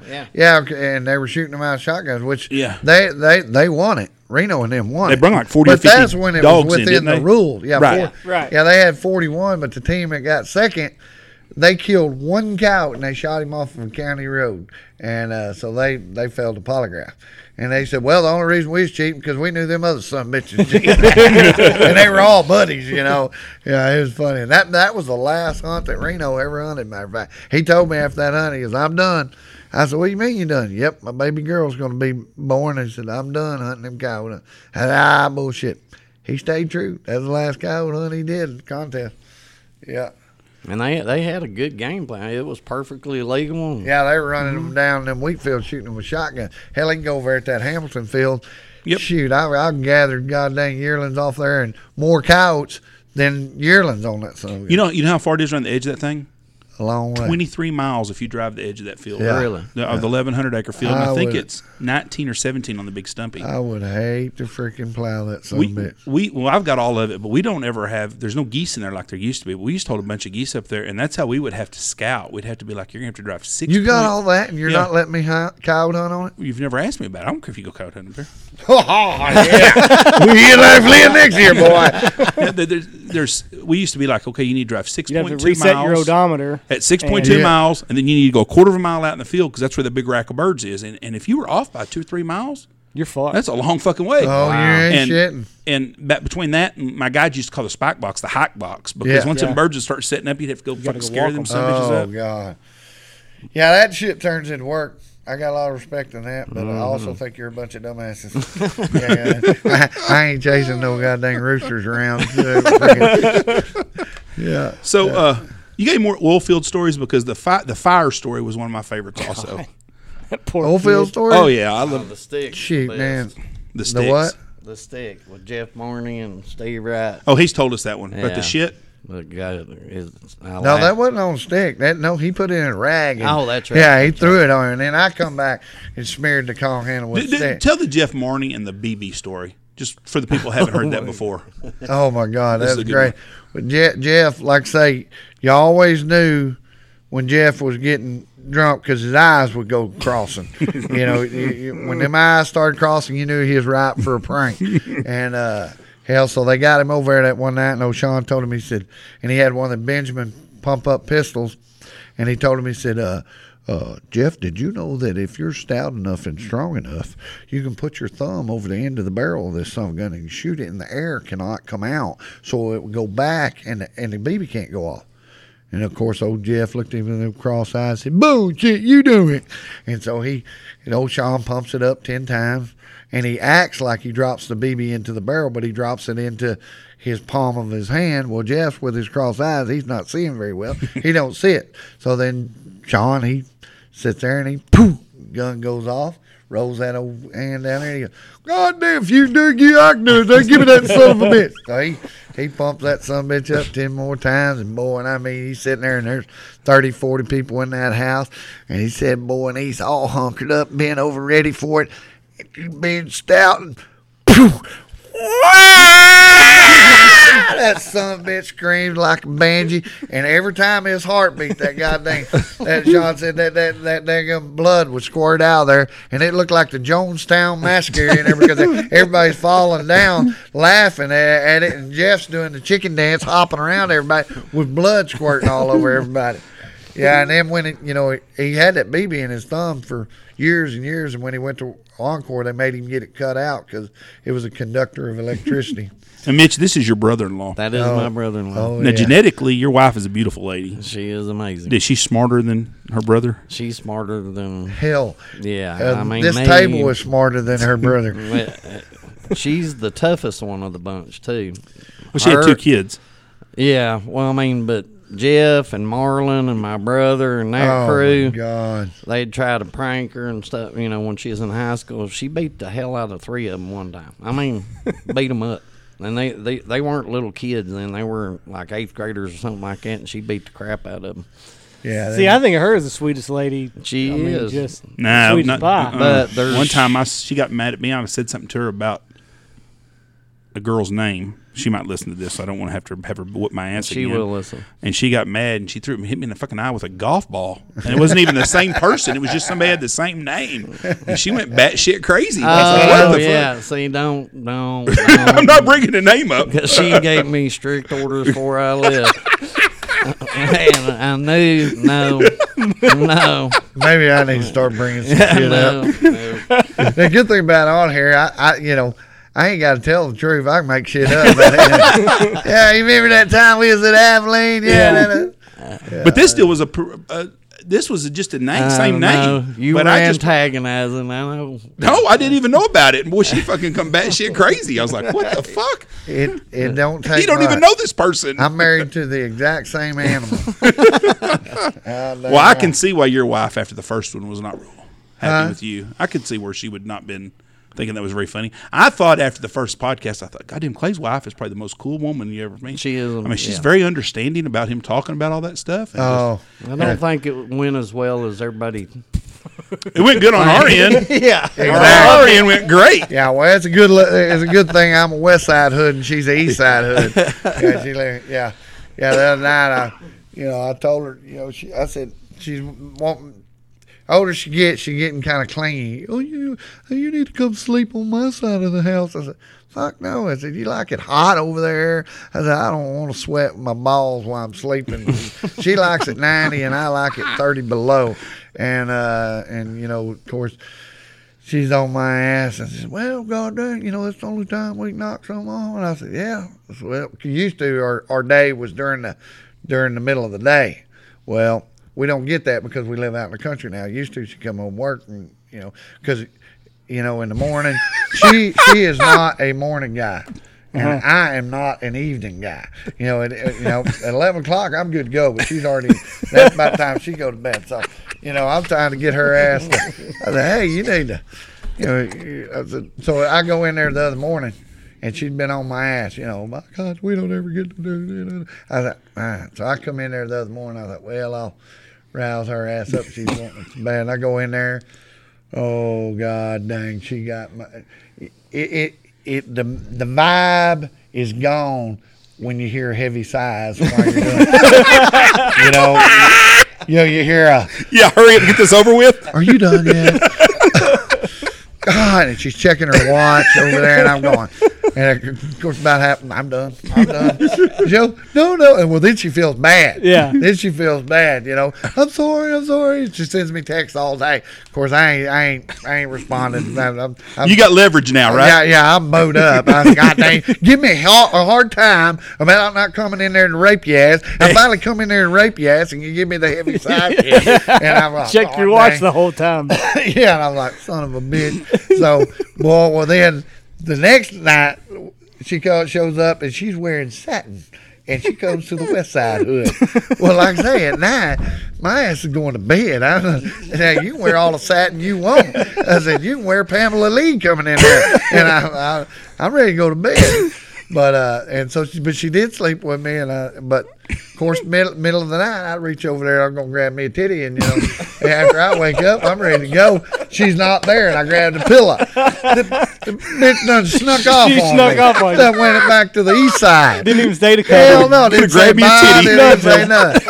Man, I was mad, but I went in there and Tarzaned her the next month because I knew she had that guilty conscience. Oh yeah, so it wasn't none of this heavy side shit. She was a willing participant. Yeah, are you going to talk this story, Mitch? No, because he's living the same life whether he'll admit it or not. Yeah, hell yeah. But yeah, that's a good thing about my house being so big, and her. She's got her own heating and cooling. I got my own heating and cooling because, man, I've lived in a tent my whole life, and I've already said that as long as I pay that electric bill, I ain't sweating when I goddamn sleep because there ain't nothing worse. And I agree. I have sweated and slept. No sense drinking cheap beer and living hot in the summertime if you can afford it. Exactly. It's miserable. How long did you live in the tent for? Oh, shit. Over there about 2 years. I know I was there a long time. If his wife hears this story and she don't like it, he might be in that sumbitch again. Oh yeah. He can barricade the man side of the house. That house is beautiful. Yeah, it's cool. After being in a tent, like I say, I'm pretty easy. Easy maintenance. Hell, I could live out there in the barn and it'd be an upgrade. I'm like, hell, that's cool. So got a roof. Was it 2 years off and on, or was it 2 years? Well, like I say, 2 years, yeah. But hell, Kelly had her pad, so I stayed at her pad quite a bit too. So when you get your first house after the tent, you got to be like, son of a bitch. Toilet, best thing in the world. Look at all this room I got. And not if you knew what my first house was. No. Our first house, when after I gonna get married to Kelly and all that, and then all this, we had to have us play. So we're going around, and of course, I'm a broke dick cowboy, I ain't got nothing. And so I drive around town, I find this old house. It's an abandoned house. I mean, shit show, one-room house. And with a one-room, bathroom, and a kitchen. And weeds growed all over, and I look through the window, and there's trash stacked about chest deep. Somebody'd been throwing all their trash in. Got just spoiled trash all in it. So, hell, looked like a good place to me. And I was like, shit. So I went to the guy that owned it, old Sean Olson. I said, hey, Sean, you want to rent that place over there? He goes, what house? I said, that little old yellow house over behind Buster. He goes, that house? Really? He goes, you clean that son of a bitch up, you can live in it for free. Oh, boy, he'd messed up there, didn't he? Hell yeah. So I go over there, and Kelly and Nikki, they worked their ass off digging all that trash out and hauling out. And they cleaned it all up, but it was still a piece of shit. And, well, matter of fact, when you when you went to take a shit, you could take a shit, and if it was raining, you could take a shower too. 'Cause it didn't have a roof over the bathroom, and it caught on fire, and there wasn't no roof over the bathroom. So yeah, so if you took How long did you live there? Thank God, only about 2 months. But that's when I got a job at the parky, and moved out to the ranch house. But yeah, we was that. Yeah, that's when that was good. Did I ever tell that story? I need to tell that story. This will be a good one. Then go ahead. We want to hear it. About working out the parky. No, when Kelly pissed on me. Oh no, but you can't. You can't open that can You of got to worms. tell us now. But on the tent deal, when y'all think of a tent, y'all need to think like Civil War Wall tent. Like a one-man wing- tent yeah. Oh. by a tank with his horse in there. Well, I had graduated up. Yeah, you remember that one. But Yeah. I graduated up because the last day of my tent, I actually had twin bed and a chest of drawers in the summer gun. Yeah, I got bigger one. tent? Yeah, Lance found me one at a garage sale. Yeah, which I didn't live in it very long. But he's talking about the other one. The original was a. It's just a there was stick. just It's just a stick. there's with just the canvas over just the top. enough room for me. I had me, my clothes, my boxing bag, and Gizmo, my dog, and Kelly and I had an oil lamp. Had that oil lamp, and that's what kept us warm in the winter. Yeah. So. Would Kelly visit the tent?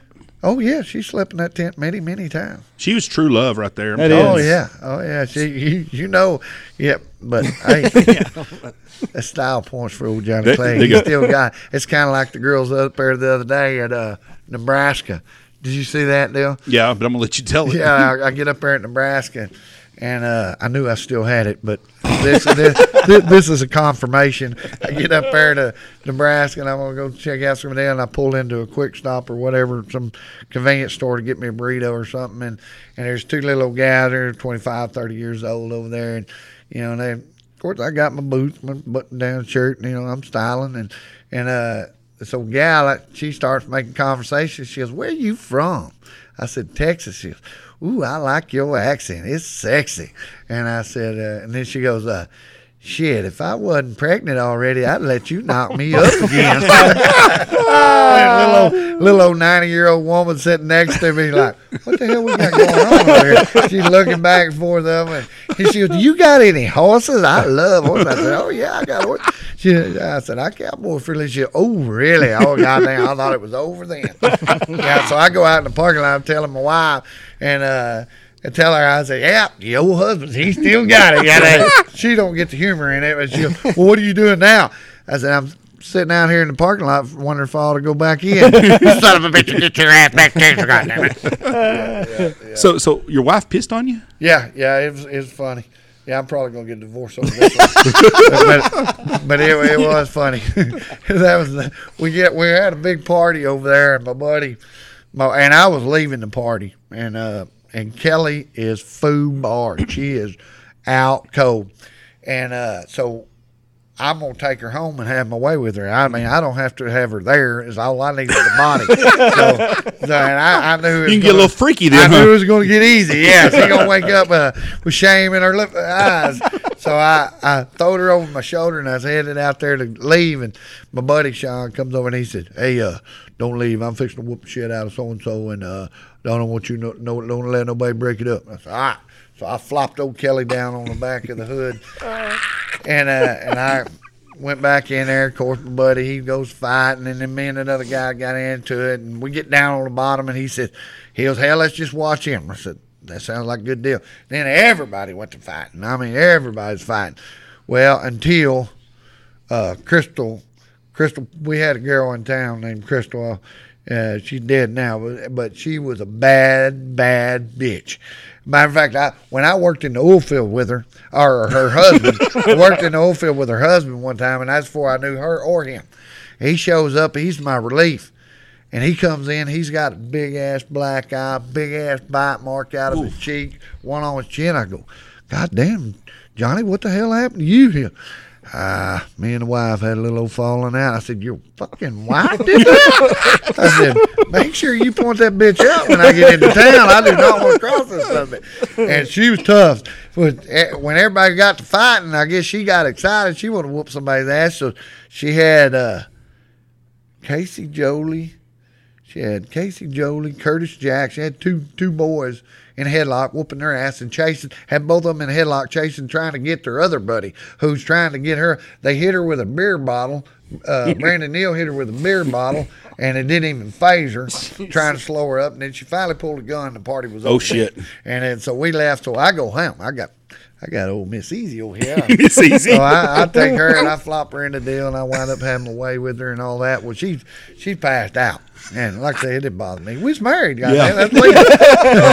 You own that. Yeah, exactly, goddamn. So I get over there and I'm turn TV on. I'm sitting there watching the deal. She's laying beside me, and all of a sudden she throws her leg over me. Of course, we're both butt ass naked, and all of a sudden, that son of a bitch pissed all over me. And I was like, God dang, you son of a bitch. And boy, I get up and I jump over there and I go over and get on the couch, go take a bath and a shower. It wasn't raining that day.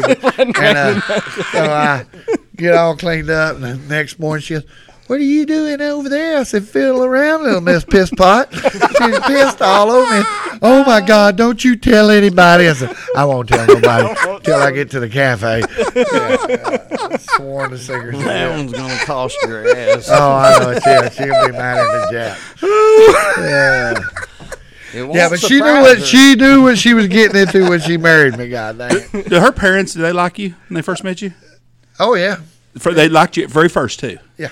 That's amazing, Clay. Yeah, Because if I had a daughter, if your daughter was dating a guy like Clay Reid, what would you do? Well, I think her dad was Clay Reid. He was the De Leon Clay Reid at the time. Yeah, yeah. So she's from De Leon? Uh-huh. Okay. I know some people. There's good people down there. So if your daughter, Lindsay, right? Lindy, and she's a softball queen, stud athlete. If she brung home Clay Reid right now, what would you do? Someone just like you. Living in a tent. They don't have kids like that no more, though, hardly. No, they don't. Well, first of all, they Oh, yeah, they do. They got one in town named Silas Wilson. and he's like you were when you was little. Oh, yeah, he got potential. He got potential. No, he's a good kid, but he's a redneck boy just like me. He's a hellraiser. Well, he's taming, but his daddy, that's his cousin. Yeah, and he's a wild man, but yeah, so they do make them kids like that. But so you're cool with your daughter dating somebody like that? No. Okay. But he's a good man. I mean, he doesn't want to hear that, but that's Clay is? Yeah. Yeah, no, he is a good man. That's what I'm saying. But I'm talking about that's what I'm saying. The 18-year-old version of Clay. Oh, shit. Versus what we talked about, the one that wanted to date my daughter before we're not going to talk about. That's a different deal. Would you let 18-year-old Clay date 18-year-old Marnie when she was younger? No. Not on the day. No. That's a no. Mitch, that's an easy no. That's I don't a no. even know why you're hesitating. Yeah. No. Yeah, because You wouldn't everywhere want- I walked, you could hear. You wouldn't want an 18-year-old Mitch dating 18-year-old Marnie. No, I would not want There you go. So, 18-year-old Mitch dating anybody, probably. So, you got any stories on Les Macias, old friend of ours? Les? Yeah, old cowboy. Not too bad. No. Nothing really. good on Clay, on him, on Les. No, he's having woman problems at the moment, but that's okay. Yeah, between his old lady and his girlfriend, and I better stay out of that. I don't want the girlfriend or the old lady whooping my ass, and they both, I think, can do it. Yeah, that boy's the shits. Yeah, he. Jeff plumb tickled over there. You have to know Les Macias. Yeah, hell yeah. Yeah, he got kicked out of both houses the other day, I think. The wife didn't want him, the girlfriend didn't want him, and Jimmy Armstrong wound up with him. And Jimmy didn't want him either. Yeah, it was hilarious. So, yeah, he had to go through Jimmy, I think, was the Therapist? Yeah, the therapist trying to get one of them to like him. Yeah. One time, is years ago, Andy, I don't know if you remember this or not, but Andy and Zach we were living in our first house. You guys were little. Hell, y'all were probably, how old are you, 7, 8? It was in the back of the house. We had the bedrooms in the back of the house, and I'm in back in the bed watching TV. It's August or something. It's summertime, and somebody knocks on the front door and thinking a little town. You don't think nothing about it. And all of a sudden, Andy, I think it's Andy, come in the bedroom. He's like, "Hey, there's some guy here to talk to you." Okay. I said, "Who is he?" He goes, "I don't know. It's a Mexican guy, and he's got this cowboy hat that's rolled up like a taco." I go, "That's got to be Les Macias from Wichita Falls." And damn sure it was Les. Les's family's from Knox City. Oh, but So, and Les, every time he'd come to town, would come by. But one night we were at Cheyenne, And Wes was my wingman. Les was my wingman. I talked to some Air Force girl trying to dance with her. She had a friend. And I asked your friend, I said, why don't your friend dance? She don't really like to dance or nothing, and this ain't her kind of stuff. I said, okay. So Les come walking by, and I grabbed him. I said, this is my friend Les. He don't speak English. His dad's doing business with my dad over here, and he lives in Old Mexico. But I said, he likes to dance. Would you dance with him? She's like, well, I don't really know how to dance. And I said, Les, would you like to dance? And I moved my fingers like, like moving your fingers like this. And Les just kind of shook his head up and down, and he grabbed her. Well, she couldn't say no to him because he didn't speak English. So he danced, and he danced with her all fucking night long. I mean, we was there we go early. We go at 9 o'clock. At drink specials till 11. We'd been 9 o'clock. It's 2 o'clock in the morning. They can turn the lights on. You've had a good night at a bar when they turn the lights on. You don't realize it's time to leave. Like, God damn, it's 2 o'clock already. Yeah. So we get up to go out, and this girl she's trying to thank Les in broken Spanish. She doesn't speak it very well, and I don't know if Les even can speak fucking Spanish. And she's trying to tell him thank you for the dancing. I don't even fucking. How do you say thank you? Gracias. She's like, gracias, por favor, some shit like this. And Wes is just smiling and shit. And so she's fixing to walk off, and Les goes, hey, you want to do the dance again next weekend? We'll be here. She turns around, and she wants to say yes, and then she realized he'd been fucking with her all night. But all night long, everybody in the bar was in on it. But he looked like a stoic, dumb guy just sitting there just smiling all night. Well, he plays the part well. He does play it well.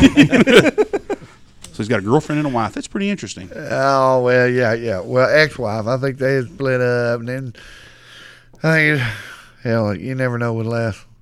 Like I say, if he's smart, he go back to Beth. But he's not. You never know about old Les. He don't always do the smart things. So. Yeah. What about things I've picked up on here that's pretty funny?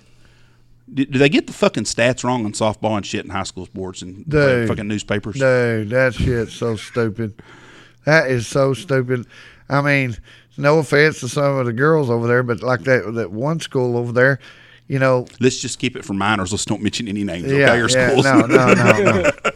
No, I mean, God, stupid shit. But I've seen that. I prepared my daughter for it. I remember one time in Orchard City, a kid got all first team, all district third base, and all state third base. Never played third base a day in his life. And then a kid at the same time over at Windthorst, who was a badass third base, didn't get it. And I was like, how in the hell? I mean, I've seen some of them. That's some of the stupidest shit. Yeah. I've seen it on basketball stats out here. Kids get these stats, and they've scored 5,000 points or whatever. Well, they'd have to average 45 points for their freshman year in school, and they didn't even play basketball their freshman year. That's like on them deals, on them stat leaders, that one school had 5 kids on their team that batted over 500. You ought to be winning state if you got 5 kids over there. And I thought, well, I got to go check their record. They were 8-11, 8-11, and I go, they have bad pitching. Are you serious? And like I say, they're a smaller school. I mean, yeah, if you took out 2 of those schools over there, I mean, I think it was like 10. Of those top area leaders were from those 2 schools, and they were the worst teams around. I saw you talking about. We got a lot of play on Facebook. That's why I was asking. Oh yeah. Oh, I mean that was and I got a lot of messages. Because you can't call nobody out, and I ain't trying to take anything away from anybody, but it is what it is. I'm telling you, it is freaking crazy. It's worthless as a deal. And what's bad is, poor old Lindy. She had a great freaking year, go all the way to regional final, been a 3-year starter over there. And I thought, well, maybe it's their district stat. So I go on the district stat, and hell, she batted like 560-something in district, had 21 RBI, 20, stolen base. I mean, I thought, wait a minute. So I go over there and look at the other girl. It wasn't even close. And I go, what the hell are you? Maybe you beat the girl's daddy up or something, and somebody's getting back at you. You never know. It could be it. Small world. Well, like I say, our coach was pretty shitty. She was mad at the meeting too. We had another girl there were several girls, not just Archer girls, that got shafted. And well, it is what it is. And a guy sent me a message on the closed podcast group. He wanted to know: do you eat ribs with your fingers, or do you use a fucking fork?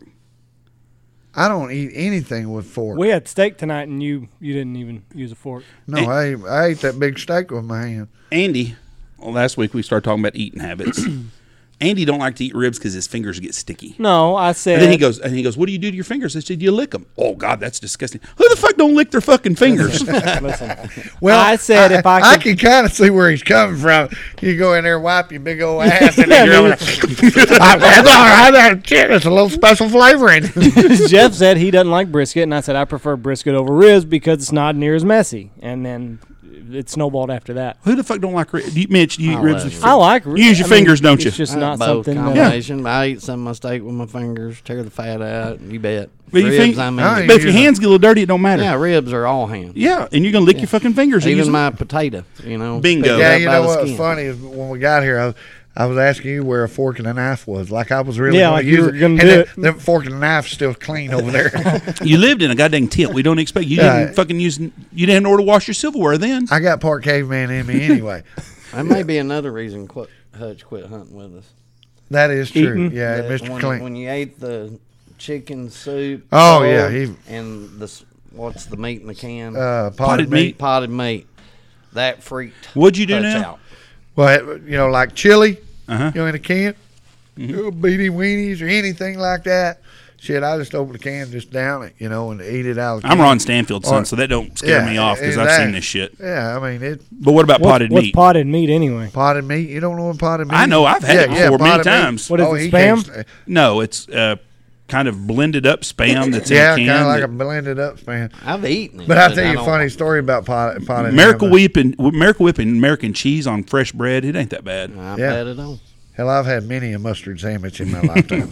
But going back to that potted meat. Potted meat comes in a can. Uh-huh. And we're roofing houses up there in Duncan, Oklahoma one time. And we're all a bunch of poor 19-year-old kids, up there. And we had like $5 or $6 something. And I got to feed 5 of us. So I go down there to the store and I wind up, the pot of meat was like 2 for $1 or something like that. So I got like the pot of meat and I got a loaf of bread. So we could all eat a sandwich. And then I'm going down that aisle and something caught my eye. I look over there and there's cat food. And I pulled up a can of that cat food and it is in the exact can as this potted meat. So, boy, the light bulb went off in old Johnny Clay here, so I had to have a can of this cat food. So I bought a can of that cat food. When I got up there to the deal, I said, lady, you got any tape? She goes, yeah, I got some right here. I said, can I borrow it?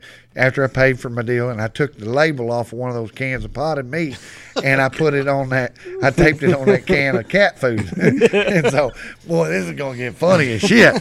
So I go and get back to the motel room, and I go throwing out them cans of potted meat over there, and I throw that one over to my buddy Marvin, and of course potted meat is kind of like flesh tone colored, right? Yeah. Well, Marvin, he pops his can open and it's like black. And he looks down at that can. He goes, hey, I think my potted meat's spoiled. And he goes, no, that's that beef flavor. I said, you got the beef flavor, we got the chicken. I'm doing everything I can to keep from rolling in tears, And boy, he's like, I don't know, man. Well, Kenny Jones, my other buddy Kenny Jones, he goes, it's good, just eat the son of a bitch, He goes, I don't know if I'm eating this shit. And old Kenny had a bag of Doritos. He goes, look, dude, it's good. He gets over and he dips that son of a bitch in that deal and he goes, eat that cat food. See, I told you it's good. Well, then that's when I lost my shit. I started laughing. And he said, what are you laughing at? I said, yeah, it's cat food. It's cat food. Well, it really ain't that bad. So what'd you do to the potted meat to Hutch? No, he grossed Hutch out that I could eat potted meat with my fingers out of a can. And he just didn't like potted meat, He period. never heard of it. Yeah, he thought it was the grossest thing. Well, he grew up, his mom was a nurse and stuff, had a little bit of money. And it's this meat in a can. I mean, it's potted meat. You want some? No. I could see him saying and that then too. He asked him about it 2 or 3 more times that night. It intrigued him. Sort of like Lynn and the polypipe. Yeah, he's like, what Yeah. is it?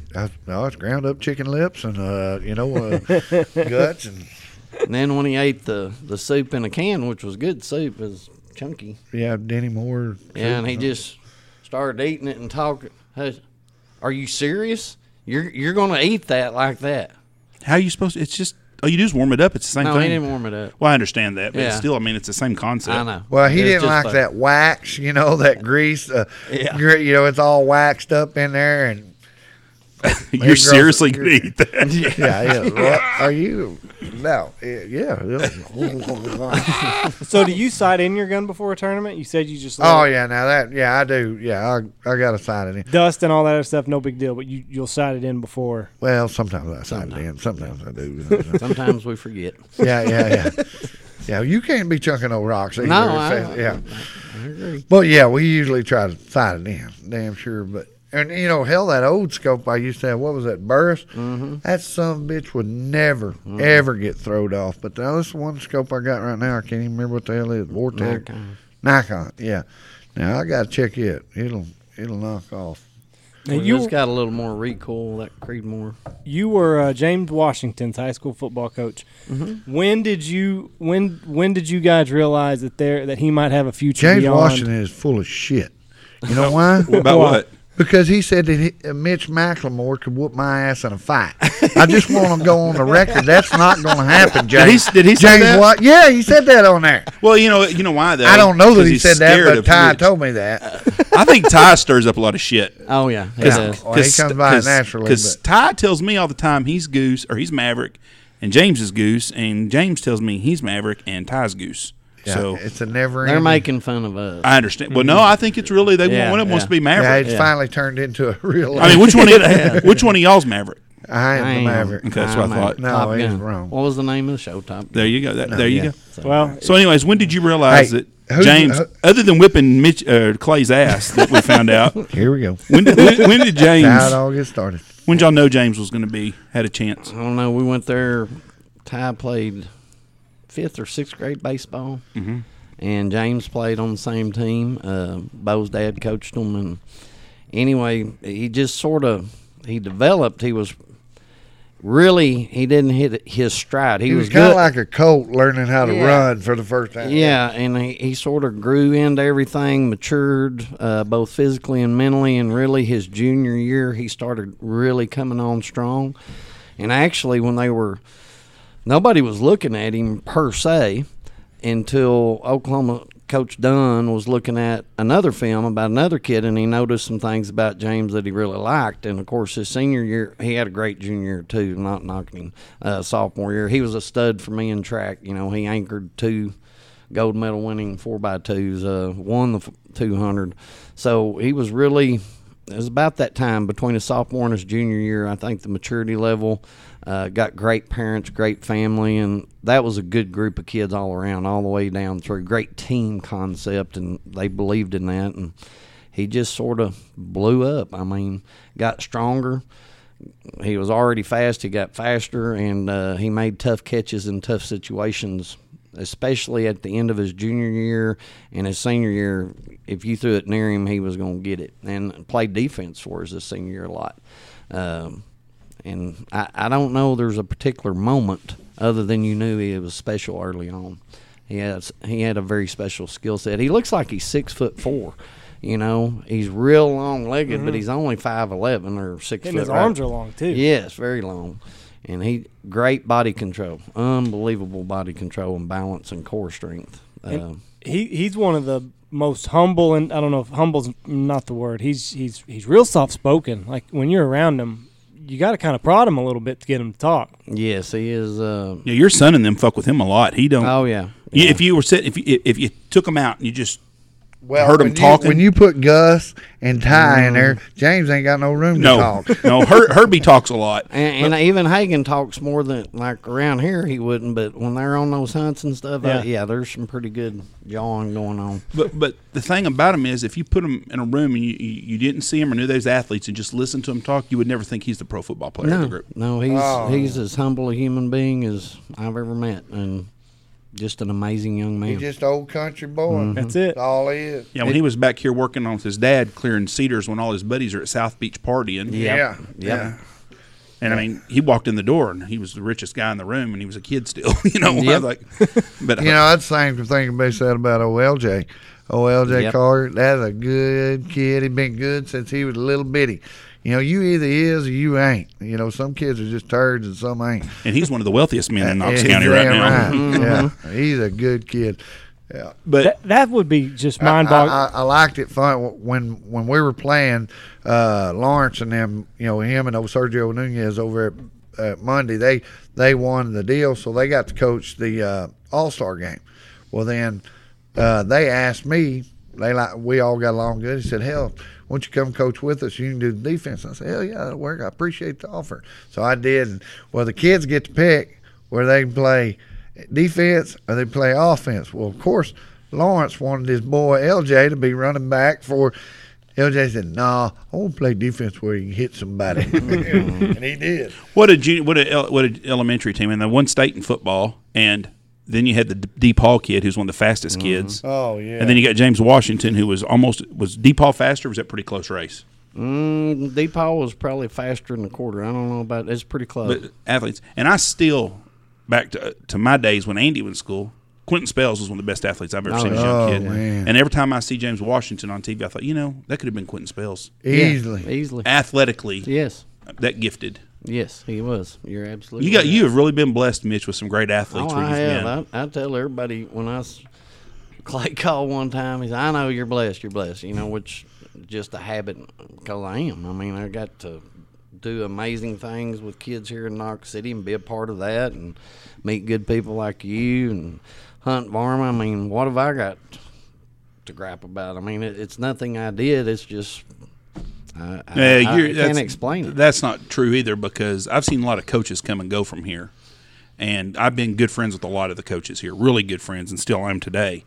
You put something in the community that a lot of towns don't have. The kids, Wayne was the bad cop, and you were the good cop. And I think it's just that's the way he's the head coach when he was there, and you was the assistant They defense were coach. a perfect But everybody, combination. the kids loved you and would give their heart and soul for you. Now, You know Wayne, why? Because kids can smell genuine a mile away. Yeah. And he was always, genuine. And like I say, that is a gift that not a whole lot. There's great coaches out there, but still they lack that genuine. Yeah. Yeah. And you done that, and it's funny, the boys would get mad at Wayne. Like when I coached 7-on-7, so I would listen to him. But then when they got out of school, they realized how good a guy Wayne was and how much he loved him and appreciated him.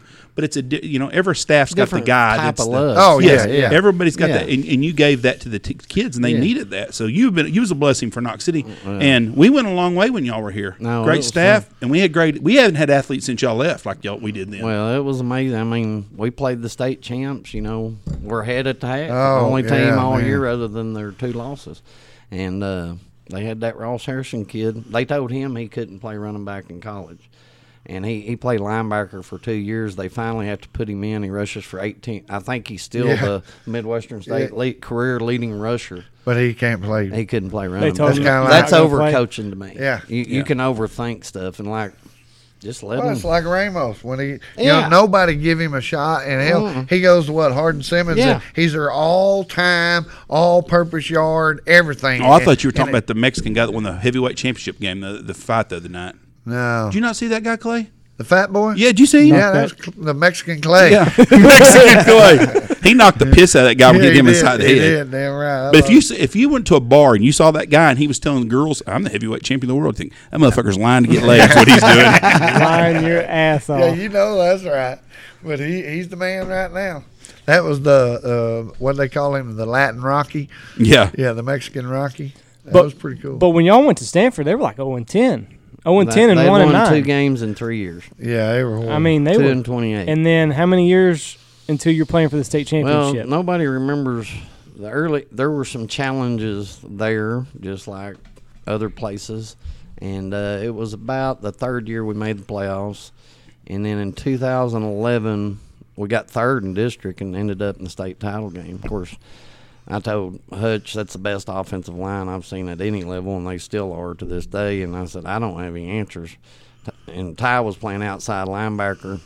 and they're just smashing us. And that running back's good, and they're big. And Was that Mason? yeah, Oh, yeah. And I chew his butt out on the sideline. He said, "Well, if you got any damn answers, I'm ready to hear them because they're kicking my butt." I mean, That's what Ty said. yeah, oh yeah. It was not that nicely put, but I mean, but he was, it's the warrior mentality. Yeah. I mean, everybody said you had that warrior mentality. It's not that you were the most talented quarterback to ever play, but like Wayne when he played here, you were going to find a way to win. Yeah. And whether it's offense or defense, and that's what you look for in kids. That's what you try to instill or help them. They've got it. It's just, unfortunately, society has trended in a direction that worries the hell out of me, to be frank about it, because there's everybody wants ownership with no responsibility or accountability. Right. You know, what a great deal. I want to be the owner and I want to be the boss, but I don't want to be held accountable for anything.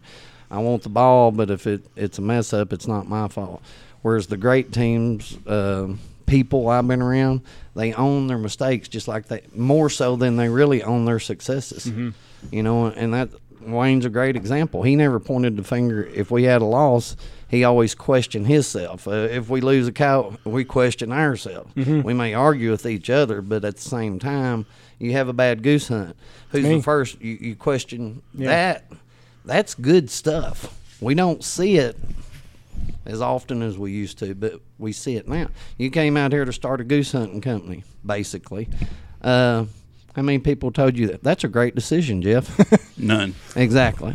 But you knew it could be done. I mean, that's the kind of mentality you want with your team and your friend and the people you surround yourself with. And I've just been exceptionally favored. Well, and blessed, and whatever you want to call it. We get a lot of kids that come through these doors, a lot of big city kids, and I feel bad for them because sports, and it doesn't have to be football. It can be whatever. Pick your sport. It's going to teach you more about yourself than anything. And these kids from big schools that don't do anything, they go home at 3:30. They'll never get that. They'll never challenge themselves. It is such a competition for the kids anymore, and there's several factors we could be here all night, but a lot of it's factual. They crave discipline even though they tell you they don't. Yep. They want accountability even though they tell you they don't. They want some type of ownership, but you have to teach them, because it's not that the kids haven't changed. The parental structure, the societal structure has changed, and you've got to teach them how to be accountable, and the first thing they have to do is, hey, I screwed up. That's my fault. But you don't always blame yourself or, be the martyr. It can't be like that either. There's a fine line there. And like with people like you, it was never an issue. It was never the coach's fault. Today we've got a lot of people, it's always the coach's fault.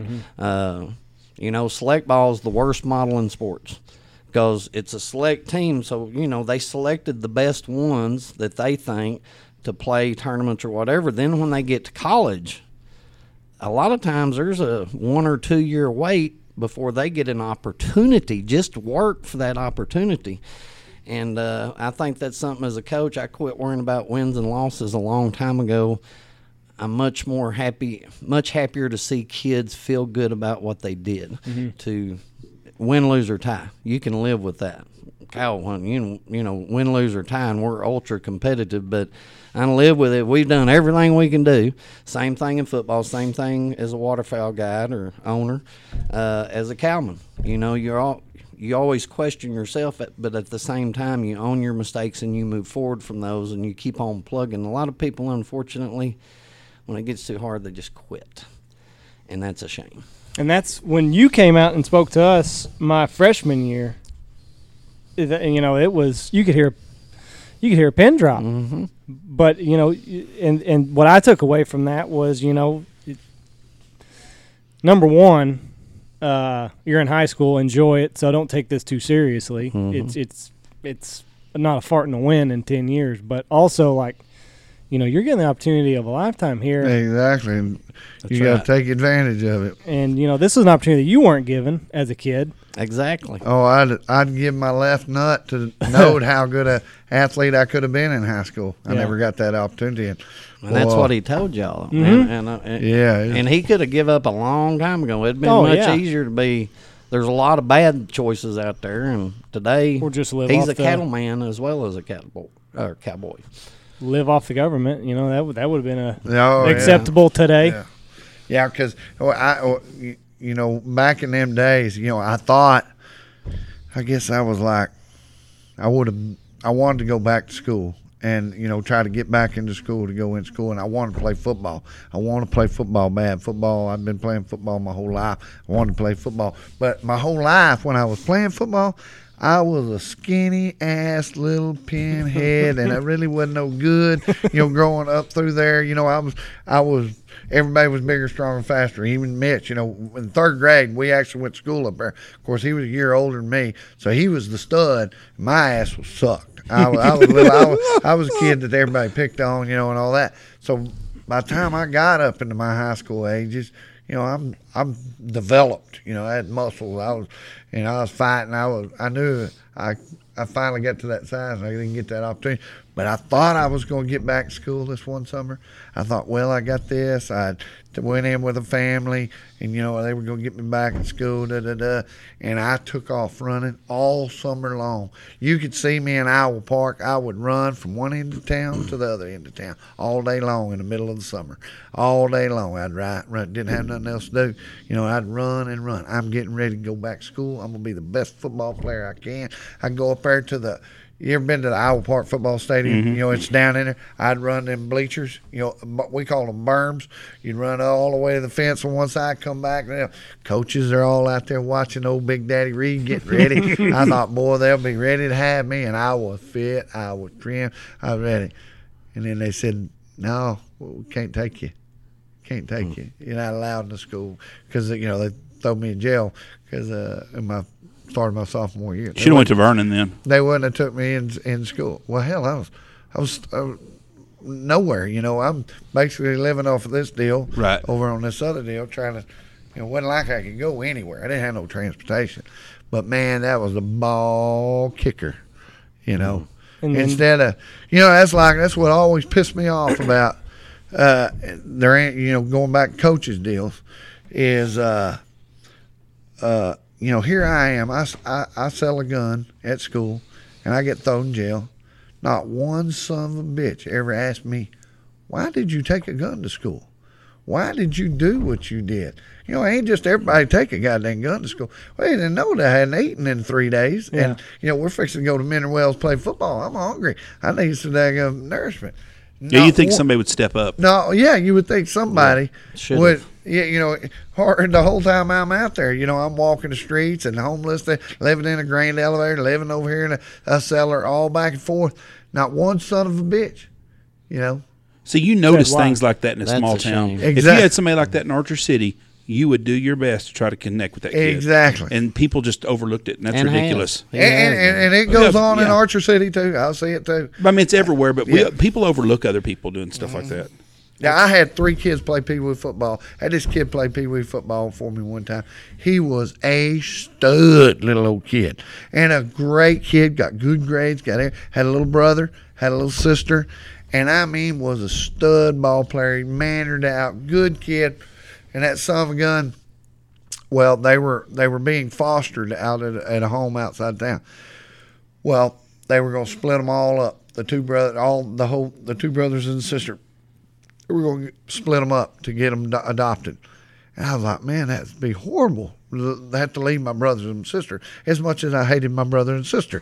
But anyway, I thought, man. So I was going to adopt these 3 kids.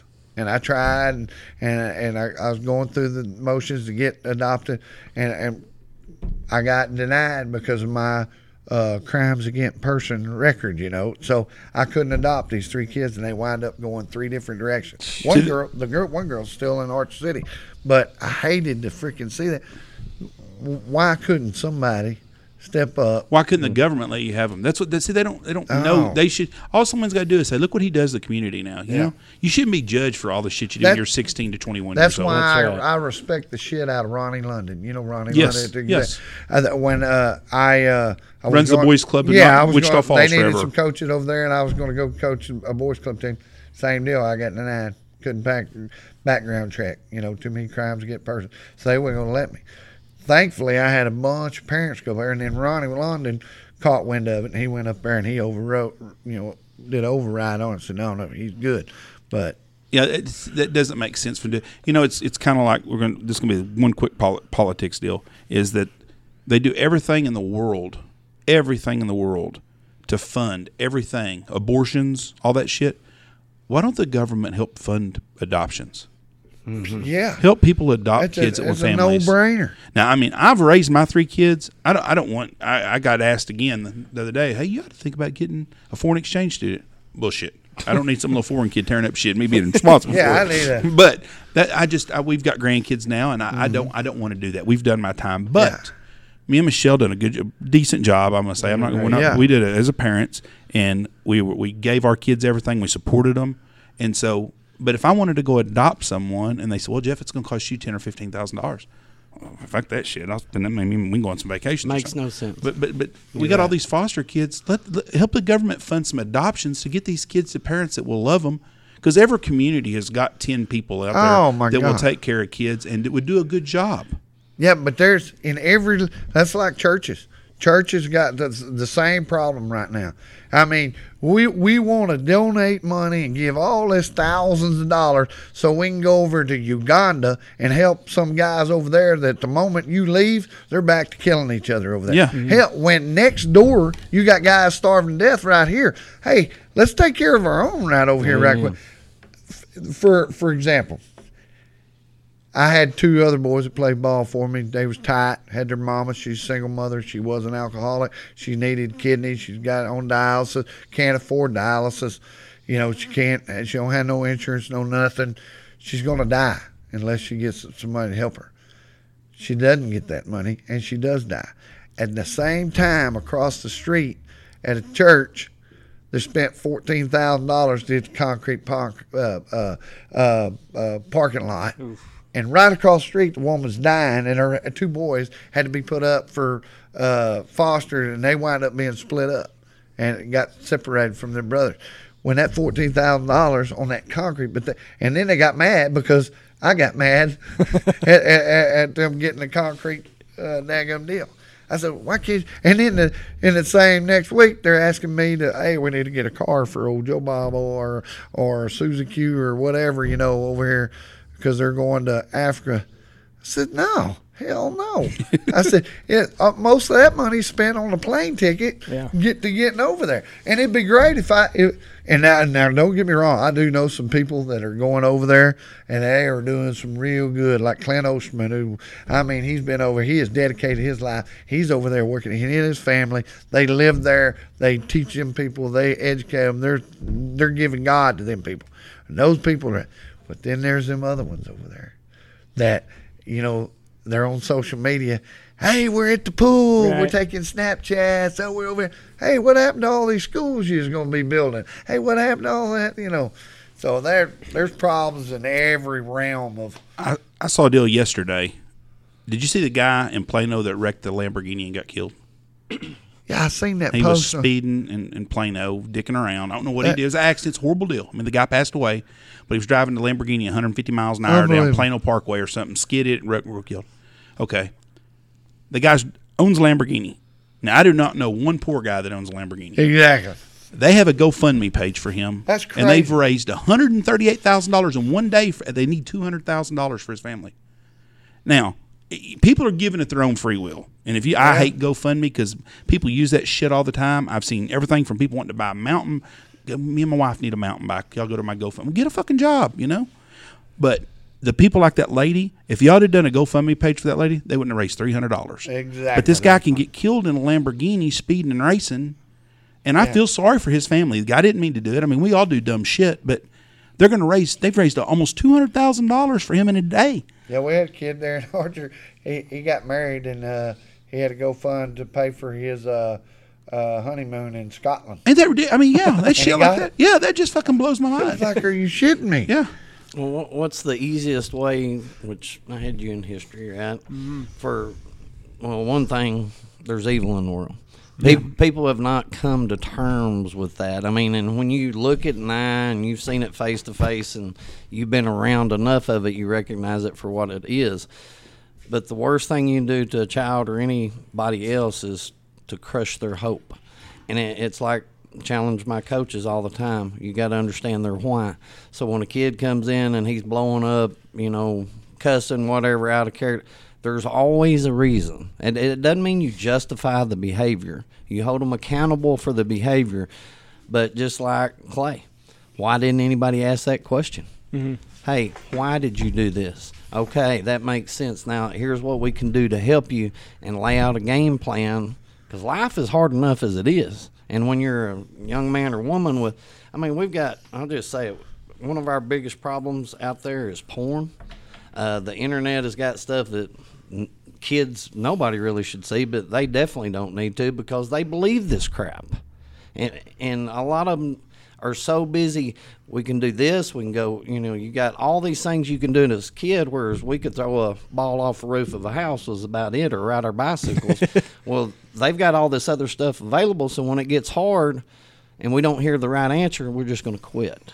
And for parents, that's one thing, my kid, you didn't quit. You started it, you finished it. Y'all have heard that too. Yeah. And I still believe that, because all of us have had moments in time where we could have quit, and that's why. And you would have been justified to quit too. Yes. Everybody would have been like, just like Clay's circumstances. Well, fuck, I understand why he did. I understand why he quit. Yeah, everything was stacked against him. And they'll talk about I'm a throwaway kid. That's what I call them, throwaway kids. You got your kid, and then you got your throwaway kids. They could give a shit about kids like me, and and there's too many. There's a bunch of damn good educators in the world, whether it's teachers, coaches, whatever. But man, there's too many throwaway kids. They don't give a shit, and there's so many double standards too. That's what really aggravates my ass.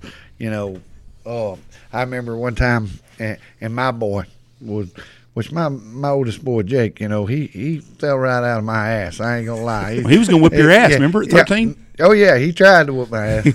At 15 and 28. 28, he damn near got that son of a bitch done. But anyway, Jake, he was a little hoodlum, and he lived with his mama, so I didn't get to hardly regulate on him very good. He was my guinea pig child, and but anyway, he goes over there and he gets in they're drinking whiskey one night, him and his friend, at his mom's house, and they get drunk. Nobody else there. They never leave the house. And he gets drunk, messed up at his house, right? That was it. Well, the next day, somebody tells Coach, hey, Jake was drinking whiskey at his house last night. Okay, well, we're expelling him 3 weeks. He's out of athletics. He's done on hearsay. And I said, hey, that's rule. I stood by. That's what it ought to be. Okay? Coach makes rules. That's the way it ought to be. And all right. Well, then a month later, we're in basketball. We had a kid starting point guard up there. After a Friday night game, he gets drunk at the city park up there, beats up a little old Winthorst boy, beats him pretty good, and gets in trouble and all this. And, it was a bad deal. 3 weeks, you're out. Oh, that's what I was waiting on. So I go up there on Tuesday at the next game. And so I get up there, and I'm sitting there, and of course I look out there, and this boy's shooting three-pointers. And I said, here comes the old coach. I said, hey, Coach, what the hell's old so-and-so doing out there? Oh, he's playing basketball. I said, now, wait a minute. I said, he got drunk, and he beat up that boy over at the park Friday night. Why ain't he suspended 3 weeks? Oh, I didn't know nothing about it. I said, come on, Coach. Don't bullshit me. This is a small town. Every son of a bitch in this town knows about it. You walk up in there in them daggum stands and ask anybody, hey, have you heard about so-and-so beating up so-and-so? And every one of them will say, oh, yeah, because it might as well be on the front page. And he goes, well, it's just hearsay. I said, you're exactly right, Coach. But now you've created a double standard here. He goes, what do you mean? I said, well, a month ago, you remember old Jake, he's at his own house. Now, he ain't hurting nobody but himself drinking beer, and you suspended him 3 weeks. But he's a throwaway kid, so he's not your starter, is he? I said, so now you've lost all credibility with your rules. You understand? Mm-hmm. And that's what I was I had no point, but when you set a rule, you got to live by it.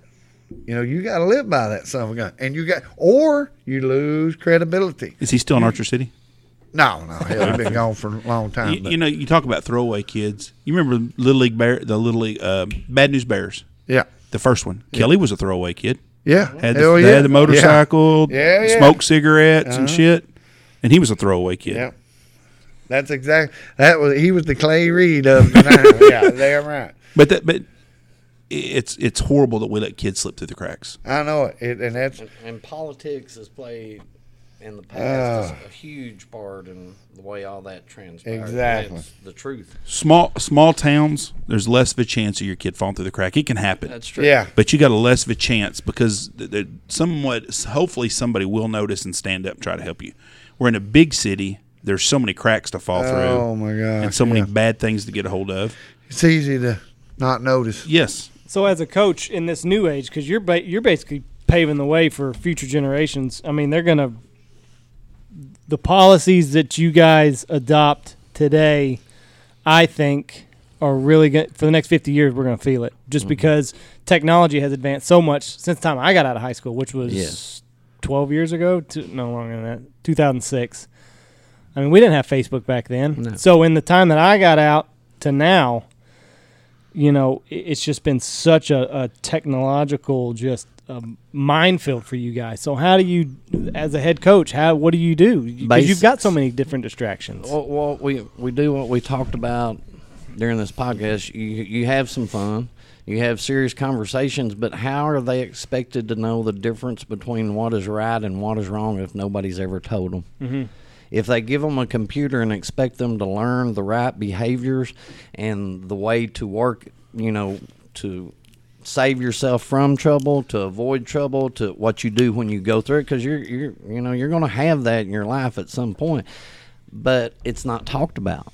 Right. We talk about a lot of things as a society, but do we ever really talk to the kids?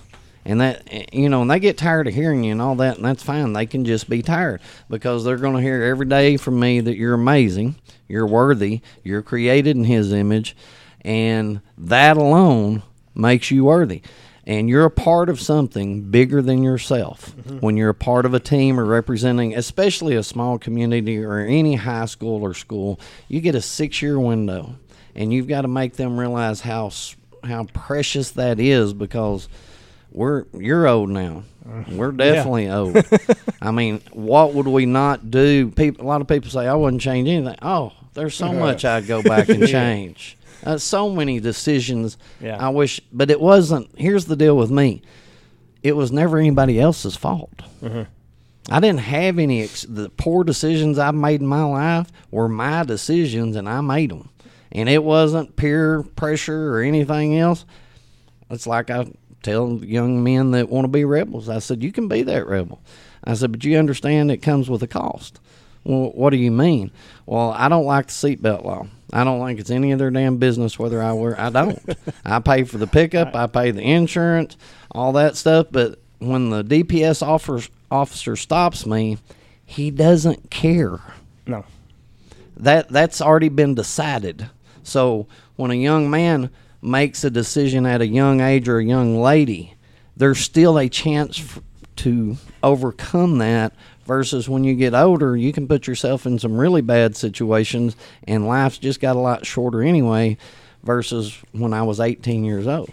But you've got to talk to them about those decisions and, hey, that's fine, but here's the consequences. Are you willing to pay that price? And I don't think we do enough of that. I think we need more people like you three sitting at this table, interacting with, being a part of, talking to, encouraging, holding them accountable, the children in our community that we can associate with, and then we have that opportunity. To me, that's the biggest deal. Is you go back to fundamentals 101.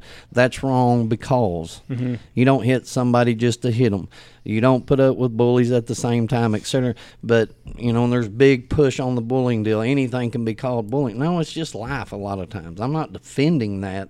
Because I was one. I mean, I got accused of being that in kindergarten.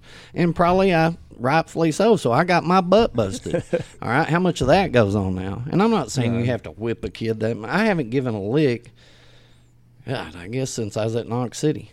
is the last time, because I think there's another way to reach them because they learn differently now. You're talking about technology than we did, which was pretty much trial and error. I mean, how to be a great work ethic. How often do you see that now? Not very often. Exactly. Because who's teaching them that? We took away their jobs. Yeah. I mean, we let the government do it. That's our generation's fault. That's not their fault. That's our fault. No, they should be able to work at 14 and 15 and 13 and 12 and learn how to be accountable and responsible. I mean, I just think it goes back to the very basic things of being a human being. We talked about when Jeff first started, Bird Boys were high school kids. They were 15, 16-year-old kids. There were some seniors. You can't get a kid to work in now. No, they might get hurt. I ain't had a kid in 4 or 5 years ask me for a job, high school kid. And I used to continually, I always had Knox City athletic kids work for me. So always. We're a fear-based world now. Yep. The people with power and political influence sell fear.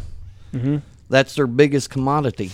Because if they can make you fearful enough, then they can implement the laws and the things that help them the most, not what's in the best interest of the whole, but what's in their best interest. And it's like I had a reporter in Big Spring said, "What do you see?" I said, "It's a fear-based community." "What do you mean?" I said, they live in fear of failure, fear of success, fear of this, fear of that. You might get hurt. You might fall on the street. I said, I don't want to get sued. Yeah, I don't want to get sued. That's ridiculous. Sue me. I ain't got nothing. Nobody in our country hired, kids out there to cowboy, come help them because, oh no, they fall off a horse. We don't want to get sued. We can't have them over the house. We get sued if they fall off the trampoline. We don't want to get sued. I said, man, you guys are full of shit. I said, you're a cop. One of my first Brandons at the ranch that I'm running up there, my oldest kid was 15 years old. That was Will Clarkson. I had Jake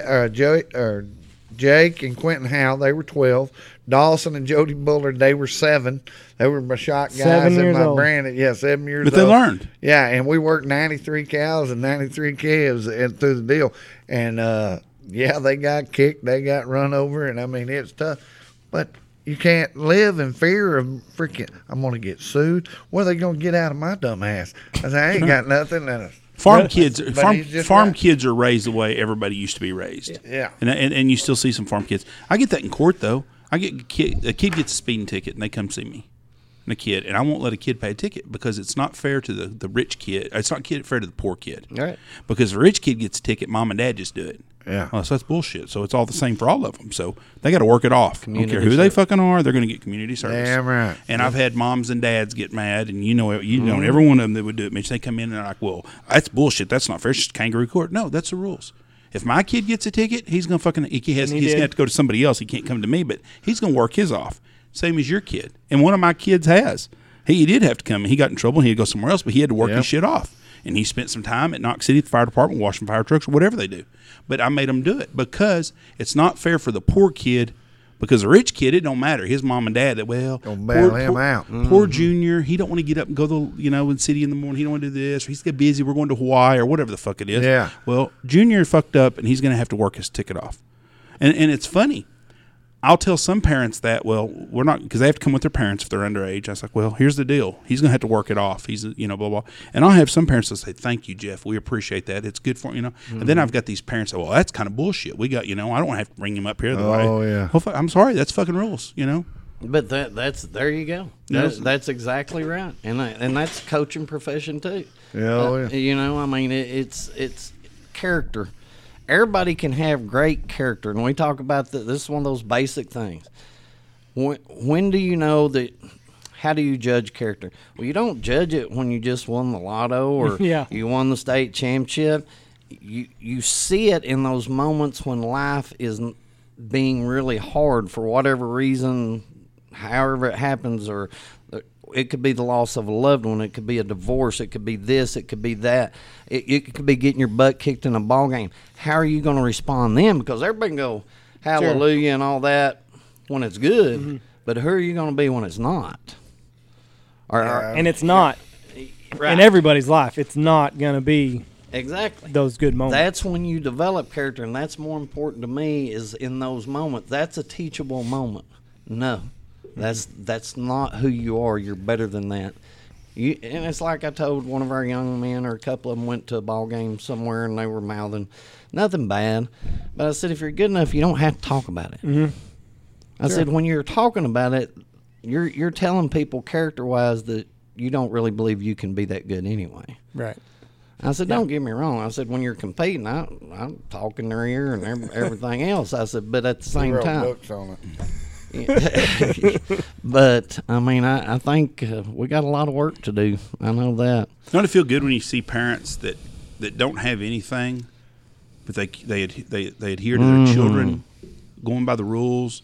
And here's a man that works 40 to 60 hours a week. They have nothing. I mean, they're poor people. Paycheck to paycheck. Paycheck to paycheck. Never have nothing. They'll never get to go on a vacation. I mean, they're lucky to have Christmas for their kids, and I mean, just not nothing great in their life, but all they are is positive about their kids. You're going to follow the rules. It's yes sir, no sir, and you see that. I have so much respect when I see someone that struggles, that has a good family unit, and they do everything they can to make their kids. And most of those kids are very successful when they get older. Yes, but they've got these rules that they go by, even though they don't have a lot. And then you see the parents that have everything, and everything's a muck, but they were blessed with some money. But they're their kids' friends. You can't be your kids' friends. You can't be your kids' friends. If you're going to be a good parent, you got to be kind of an asshole. Yes, you do. Yeah, and I took that model from our old buddy Marvin Henry. I always thought, when I was raising my kids young, I said, who would I look after to raise the good kids, and how would I model myself after? Well, Marvin was that guy. He raised 3 boys, and them some bitches, every one of them was good. Now, they didn't get to go out on them parties. They didn't get to stay out till midnight during the week. They didn't get to do a lot of damn things. But every one of them some bitches made a damn good kid, raising damn good family. And so, amen. But he wasn't their best bud. Nowadays, everybody wants to be old Johnny's buddy. Hey, we're going to go drink beer with Big Johnny. I know we got a lot of, hey, we're going to go out and drink beer, and everybody sit around us. Well, I've never understood anybody that drinks beer with their kids. Was a senior. My oldest daughter was a senior one night. My kids never saw me drink, and I'm not a big drinker anyway, but Clay will tear her off. But my kids never said. She was 18 years old at the end of her senior year, and I had slipped up to the Legion Hall, and I got drunk, good. And I come to the house. Of course, I waited until everybody went to bed because I didn't want anybody to know that old Dad had slipped off and got drunk. Well, I'll be goddamn. I pulled up to the house, and I got out, and my goddamn wife cut my throat. Her and Haley are sitting out on the front porch bullshitting in the dark.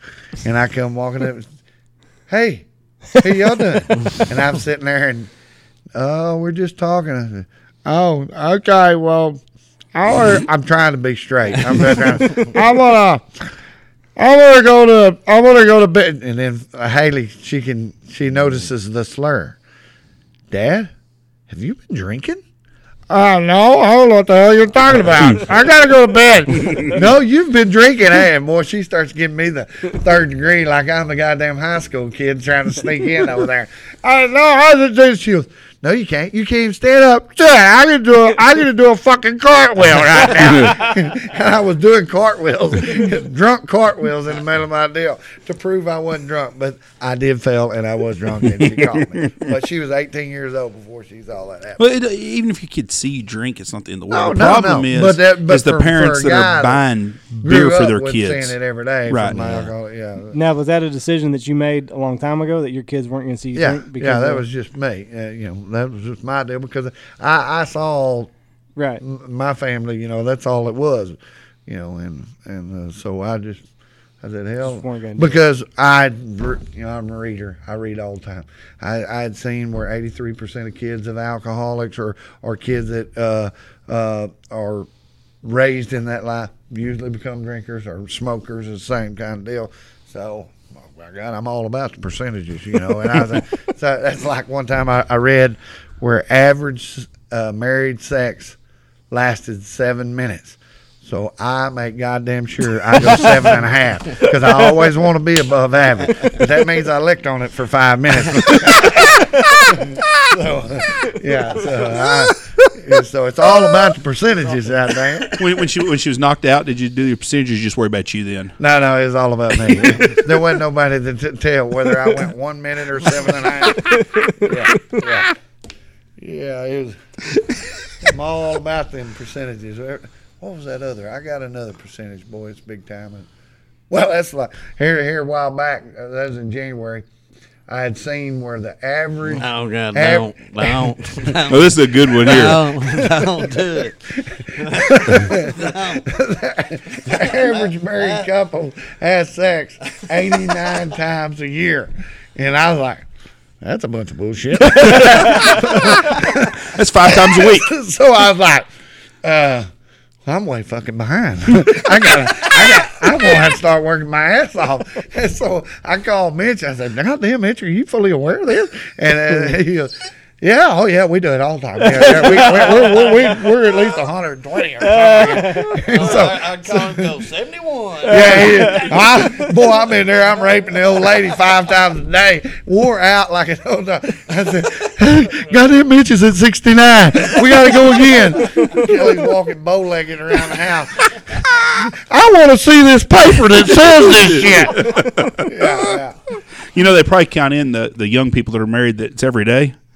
They probably kept them increase the odds a lot. They're not 50-year-olds. I No. guess 52-year-olds. I'm like, because I was really going to try for 89. I think I'm at 12. We're halfway through June. I was like, shit, man, I got a long way to go. The young guys that listen to us are like 21 and first married. They thought, well, fuck, we're at 365 for the year. Yeah. 7:30 morning and night. Oh yeah. It's kind of like a. Yeah, well, Things change. it's kind of like Lawrence Barron said that time up there at the cafe. Shit, boys, or actually, it was another guy said, "Shit, at my age, I'd rather have a good shit than a good piece of ass." And Lawrence Barron, who was 95 at the time, he goes, "Well, either I don't know how to shit or you don't know how to fuck." That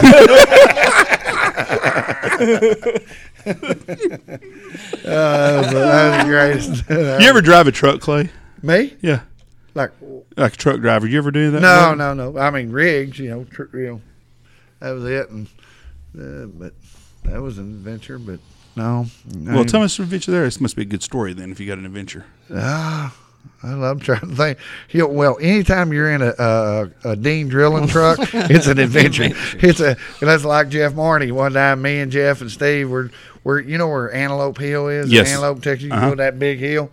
We go down that son of a bitch and we get about halfway up there and the truck dies and we ain't got no brakes, we ain't got nothing. Jeff's driving the son of a bitch and me and old Steve jump out of that son of a bitch, yum. and I will say this, that son of a bitch was a driving master. He rode that son of a bitch all the way back down and up and got it jump started up. It was a miracle. It was a damn miracle. Oh Lord. Yeah, that Dean. We worked every oil field job I ever had in the oil field was kind of an adventure, Hell, I worked for Sproul Drilling, and Rusty Sproul was my driller, and that son of a bitch, of course, I'm 16 years old, I'm a dumbass, I ain't got a clue, and we was over there drilling at Wagner Pasture. Well, we've been 12-hour tires, tripping pipe all goddamn day. I am ready to go home. So we get done, we go to Iowa Park, where I live. We go past Iowa Park. I say, "Hey, where we going?" We're going to Walters. Walters? Oklahoma? Why? He goes, "They got half price on Crown Royal up there." I said, "Are you shitting me? I'm wanting to go to bed. I've been up all day tripping fucking pipes." So we had to drive all the way to freaking Walters, Oklahoma to get a half price special on Crown Royal whiskey. And then we get up there and they're already sold out. So, hell, they come back, and I said, well, good. Finally, I'm going to get to go home. Nope. They bust out a joint, and we go to East Side. And, of course, Flood Street was not the place to be. That's the black side of Wichita Falls back in the the very black side of Wichita Falls. And when them black boys seen us coming in there, they was like, look at these three stupid sons of a bitch. And I was with them. I knew we was stupid. I'm sitting out there on the curve by myself, and they go in there, and next thing you know, I ain't going in. They go in, I can't remember that little bar. They go in there, and they come back out, and then they pull down their britches, and they're pissing on each other, having a piss fight in the middle of damn Flood Street, and all these black guys looking at us. what in the hell are these boys? I said, I ain't with them. I'm just here trying to get home. I just trying to get home. Oh, I'll tell you, it was. But old Rusty, he was tripped. He had his, I think it was his cousin, who was another driller, and they hated each other. And well, the other guy, I won't mention his name. Oh hell, I don't give a shit. Doug. Doug would come in. He worked morning tire. Well, he was a reader. He'd read all the whole time he was working. He'd be reading. Boy, and it'd drive Rusty fucking batshit crazy. So Rusty would get down there every day. He'd come in there when we'd get on tire. Doug would leave his books in there, and old Rusty would go through there and tear a page out every now and then out of his books. And then we got to the end, he'd tear the whole end of the book out. So every time Doug got to the end of the book, he never knew the end of the story. and he knew, yeah, he knew that Doug would lay on the bench in the doghouse, and well, he would lay on that one end because he had him a little old pillow. And so underneath the Jeep box, there's a box that you kept kind of a desk up above it. Old Rusty got on there and get your fat ass off this fucking bench underneath it. So when he laid down, he looked up. That's what he was looking at, that message from them. But yeah, that was an adventure. We got up there one time. We was in Big Springs, and we had a guy named Ernest Fowler. Ernest, big old 12 sandwich eating some bitch, overall wearing, don't say I mean, he was the epitome of big old giant redneck killer, and he'd just stand there and watch. We'd make a connection. He'd watch it daggum, drill, and he'd sit there and watch it round and round and round and round. Well, one day we had this guy named Jerry Armstrong, little bitty guy. He starts telling me, he goes, "Did you know I was a kung fu tai chi expert? I went all over to this," and he goes, "There's not a man alive that can get me in a bear hug that I can't get out of in 30 seconds." And I said, "Shit, I'll bet you Ernest get you in a goddamn." He goes, "Oh no." I said, "I got $10. Says you can't get out his bear hug." And he goes, "Okay, hey Ernest, Jerry said you can get him in a bear hug. He can get out of it in 30 seconds." Bullshit. So Jerry gets out there, and we get on the end of this doghouse, and old Tai Chi, old Jerry, he's like, he's doing all these, stretching moves, all back down. He said, "Okay, I'm ready." And old Ernest grabbed hold of that big son of a bitch, and when he picked him up, got that bear hug, he picked him up off the ground about a foot. And you could see all air come out of Jerry Armstrong, and you could hear his ribs crack. Pop, pop, pop, pop, pop, pop. And he didn't last 5 seconds before he started squealing. Okay, let me know. I said, "Give me my $10. Yeah. And while we was out there at Big Springs, we was drilling way out in the middle of this plowed field. And of course, we had a water tank out there because we didn't have no water out there. So we had a water tank right beside the doghouse. Boy, that made the perfect swimming hole. So it was hotter and shit in the middle of summer. So we all got butt ass naked, and we crawl up on top of that doghouse. We'd dive off in it. We're swimming in the deal. Well, then finally we got up there, and Ernest and them got dressed, and I'm sitting up there. I'm sunbathing. I'm butt ass naked, drying off up on top of the doghouse. I ain't got a stitch of clothes, and all of a sudden I hear this. And I look up there. What the hell's that plane doing? And the plane circles the rig. What the hell's that son of a bitch doing? He gets a little bit lower. Well, I jump up and I start shaking my dick at him. And I'm like, yeah, I'm giving them the sign. Plane gets lower, and then all of a sudden I see up there, it's Big Dan Spruill, the owner of the drilling company, and about 3 investors in there, soon investors, and I'm up there shaking my dick at this son of a bitch. Well, with time to dive back in the pool. About an hour later, they come out there. Who was that stupid motherfucker on top of the goddamn? Get rid of his fucking. Yeah, that was funny. But that was the only thing I got good out of Big Springs. My time in Big Springs, we got out there and we sit there and we were going to work one day. Ernest is driving, and this motorcycle guy pulls up there. He's wearing a Harley Davidson shirt, got him a red, white, and blue scarf on, got him an old black bubble helmet on, got his mirror shades on. He is cool, got his old cigarettes rolled up in his deal, and he's riding this Yamaha.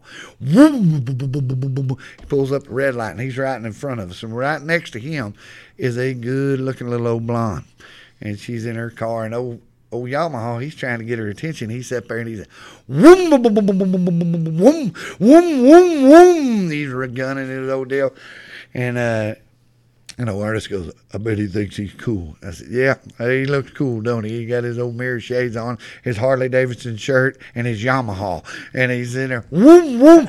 And finally, that red light turned green. And when that red light turned green, he was going to show his shit. He hit that fucking third gear, and a tan Camaro pulled out in front of him. Boom! That son of a bitch hit that goddamn Camaro. The hood of that Camaro went over. He looked like fucking Superman going over that summit. I mean, it was the coolest thing I ever seen in my life. And then when he hit that pavement, I mean, it rolled him up like a rag doll. Boom, boom, boom. And he rolled like for fucking miles, it seemed like. And them people in Big Springs, Texas, thought we were the biggest, stupidest, sadistic sumbitches in the world, because we was dragging his ass out of the middle of the road laughing till we couldn't see straight. And this guy's got bones sticking out of his leg, half of his face is ripped off, and we're dragging him out there, and old Ernest goes, "I wonder if he thought he was cool when he went over the hood."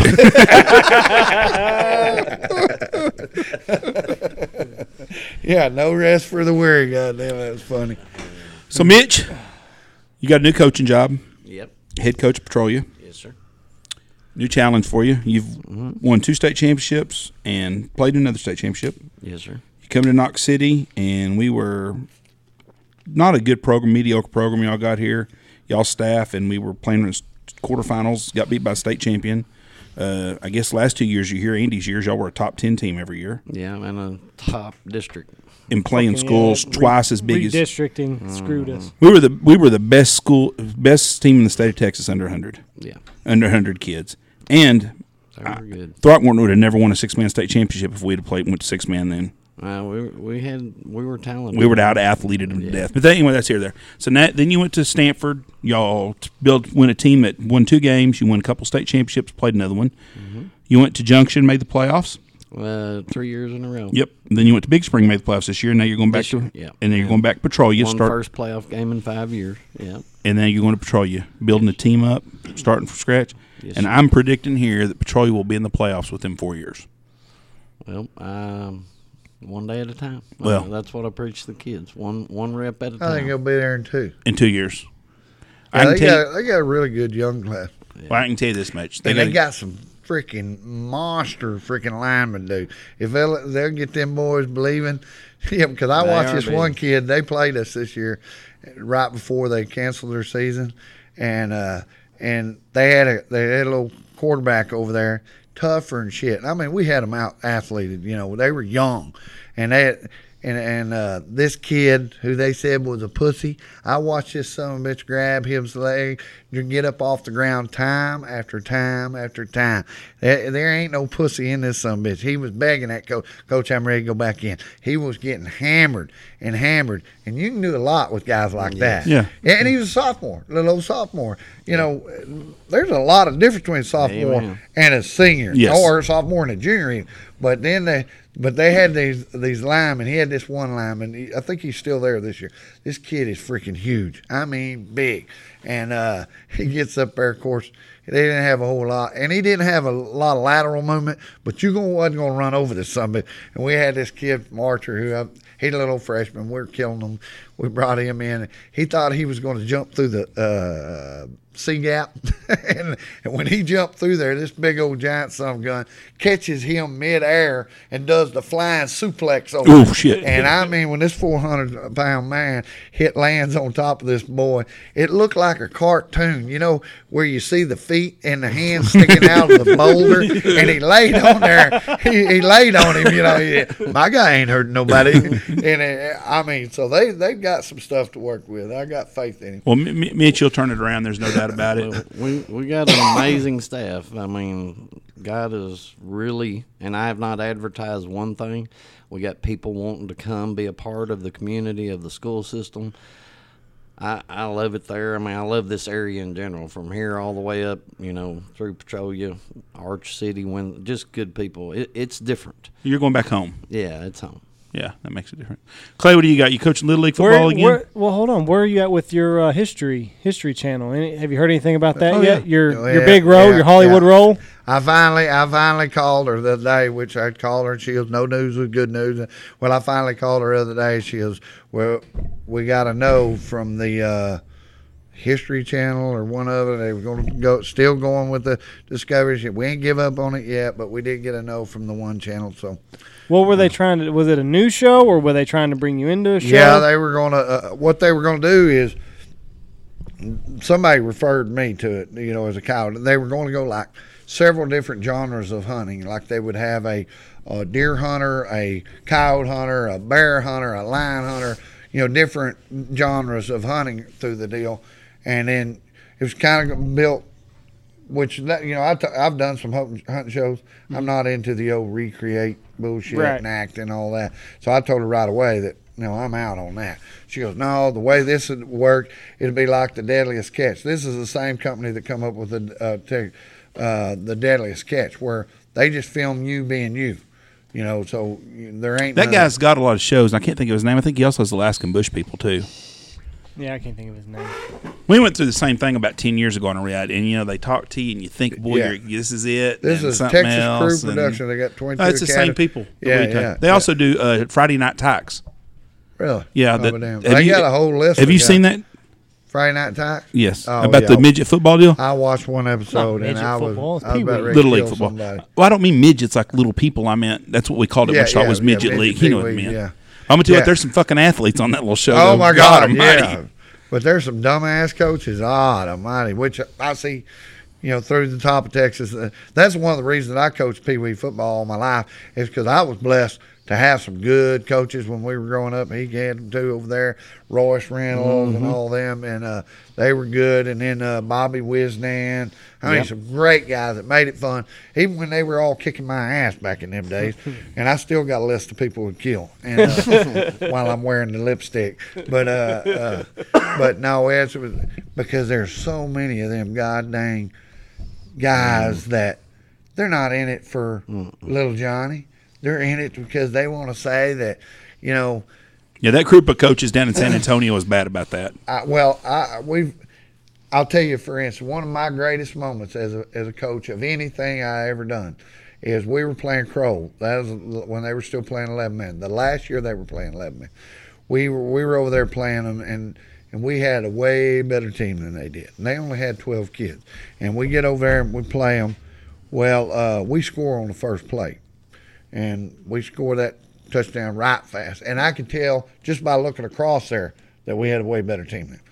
So I put in all my the littlest and worst kids I had, the very next series. Well, they score in 3 plays. Well, my god dang assistant coaches were losing their mind. What are you doing? I said, boys, if y'all can't look across there and see that we're 40 points better than that team over there, you're wrong. He goes, yeah, but it's all about stats. Man, we ain't had no touchdowns. They all don't want to give up no touchdowns. Our opponent. Well, so anyway, before the game was over, we kept first teamers in on offense, second teamers on defense. So they scored, we scored, they scored, we scored, and I think we wound up winning 52-42 or something like that. Wasn't a whole lot of defense being played, but anyway, didn't think another thing of it. We wound up winning the deal, and I got to coach All-Star games. Well, the Crow guys brought 2 kids off the All-Star game over there, and the one guy that brought one of the kids over there, he come over and he said, hey, Coach, he said, this is my boy. He said, I'm glad he's getting to play for you. He said, I want to shake your hand. I said, for what? He goes, well, you remember that 42 points we scored on y'all? I said, yeah, it was a hell of a game. We had a good time. He goes, that was the only 42 points we scored all year. He said everybody beat us as bad as they could possibly beat us, and giggled while they did it. He goes, I appreciate you showing a little backbone. I said, well, there ain't no honor in beating up on a bunch of little kids, but that's, everybody, them little guys like that, them little league coaches and stuff. No, not all of them. It's just, hell, like I say, I know some asshole high school coaches do the same shit, or they're idiots too. Just because you got a degree don't make you a coach, and just because you ain't got one doesn't mean you ain't. But anyway, but it's all about how many points they give up or all that. And I was like, we played Seymour this year, and they were horrible. But hell, what they wind up scoring with the same kind of deal. Well, they only had 9 kids. I think we give them one of our kids. That's good for the kids though playing. Yeah, they had. I get just as much joy as watching them smile as us smiling. I mean, it's a kid's game. Have you seen the show on Netflix called Last Chance U? The college coaches. I've seen a couple of them. Yeah. The guy that coached last year, every coach they've had on there has been a real jackass. Mm-hmm. The coach last year was a guy from California, and he was somewhere in Kansas coaching Emporia or something. I don't remember where it was.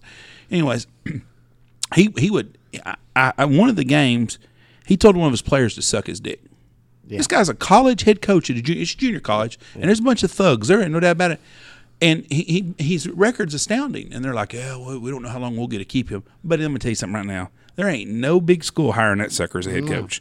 Yeah, and just couldn't believe it. But he talked like he was on the streets, like he was a Crip. Setting a hell of an example. Yes, but that's the way he talked to these kids. And then wonder why the kids are like that. Yeah, and then the guy that's the head coach at the one in Mississippi, they've big-time players have been there. A lot of big-time players have been there. He got in an argument with one of the moms in the stands during the game. You get her fat ass out of here. What are you – and you wonder why you're stuck at that junior college. Exactly. And you've won – and your record's 99-6 in 6 years or 9 years or something, and you've won 3 national championships. That's why you're still there. If you acted professional, your ass would be making $5 million a year at Texas A&M or somewhere when they need a coaching change. I mean, the guy's a good coach, but he's an ass. Me, I cuss. That's a bad habit. I cuss all the fucking time. I mean, I'm saying fuck this, fuck that, fuck everybody. I don't give a fuck what you fucking think. But when women, children around, I know when to turn it off. And in all my years, I've said one cuss word during a game, and that was, and I never done it again because them little kids are lying little bastards. we were playing Holiday, which Holiday, you know how Holiday is. They're always good. Well, this one year, we had a badass little old team. We get out there, and we are kicking the lung out of them in the pouring rain, and they don't want no more of our ass. We had some hitting little bastards, and they are wearing them out. And the other coach on the other team, he's trying to call a play. None of them will carry the ball. They won't carry the ball. Said no. They were crying. They didn't want no more. And the old coach was like, "What I do, Clay? I ain't got nobody to even carry the ball." And I said, "That is a problem." So anyway, I said, "Y'all boys, get in here, right here," because he had called timeout. I said, "Boys, I'm fixing to tell y'all something right now, and if y'all tell your mama I said it, I'm gonna whoop you." I said, "I'm gonna whoop you good. You understand?" And they all looking at me real wide-eyed. They said, "Yes, sir." I said, "Y'all are whooping their ass." Every one of them went and told their mom. Coach Reid said we was whooping their ass. I was like, God, dang, lying little bastard. Kids are funny as shit.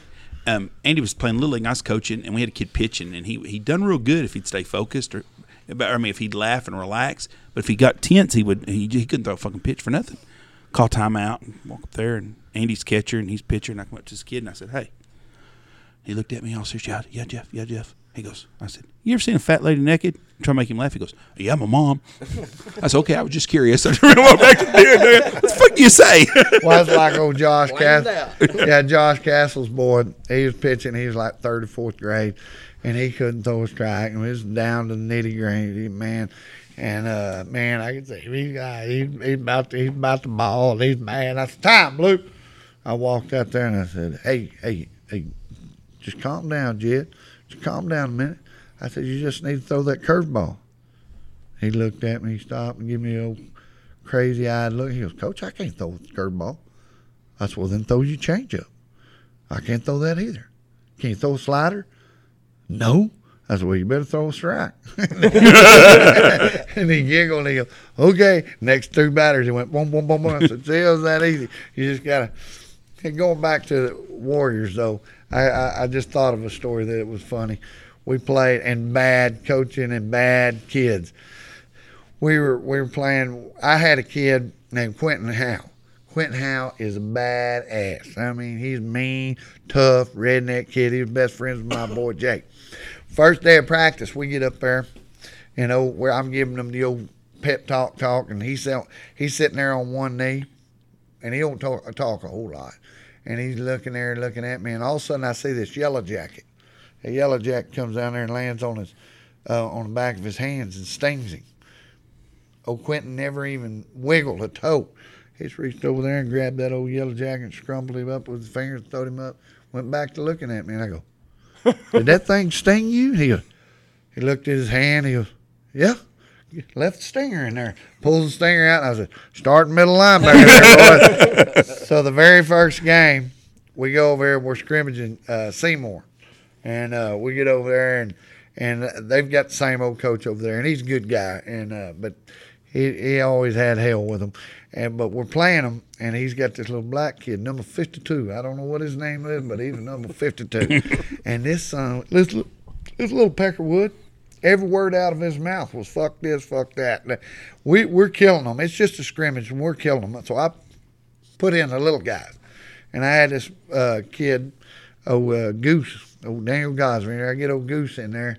I said, Goose, get in there and play nose guard. Well, he goes up again, and I could hear the conversation between the coach over there. He said, Bobby or whatever that black kid's name. He said, go play guard. He goes, fuck you, bitch. I'm a running back. This is a goddamn 9-year-old kid. Oof. He goes, fuck you, bitch. I'm a running back. He goes, no. You're shit, guard. I'd have grabbed that little bastard by his face mask. Go play guard. No, motherfucker, I told you I'm playing fucking. He's sitting there cussing this goddamn coach like a grown-ass man. And I'm going, are you shitting me? Get that little bastard over here. And I want to wring his neck. Well, he gets down there. Well, Goose gets up against him. Well, Goose is a little bitty old skinny turd then. I mean, little bitty. And he gets down over there. Well, when he gets down in the stance, old number 52 looks at him and goes, ooh, I'm fixing to fuck you up. And old Goose believed him. He scared the shit out of him. And when they snapped that ball, that goddamn 52, he runs off there, picks old fucking Goose up, picks him up over his head, body slams him on there and spears him with his helmet. Oh, it like to kill old Goose. And he's bawling. And he said, I told you, that 52 standing. I told you, motherfucker. I told you. I grabbed him by his ass. Get your ass back over there, boy, God, you son of a gun. And he goes, fuck you, bitch. I said, boy. So now I go, Quentin. I done brought in the assassin. I said, Quentin, come here. I told him what had happened. He goes, I said, put him on his ass. And he goes, yes, sir. So, boy, he got down there and when old 52 come over and he goes, ooh, we got a new motherfucker now. No, Quentin never did say nothing, just sit there and smile. When he snapped that ball, Quentin hit that sumbitch, did the exact same thing. Picked him up over his head, speared him. He looked like a catfish out of water. Sucking that air, trying to find some air. And I said, he crippled his ass. I said, do it again. He did it again on the next snap.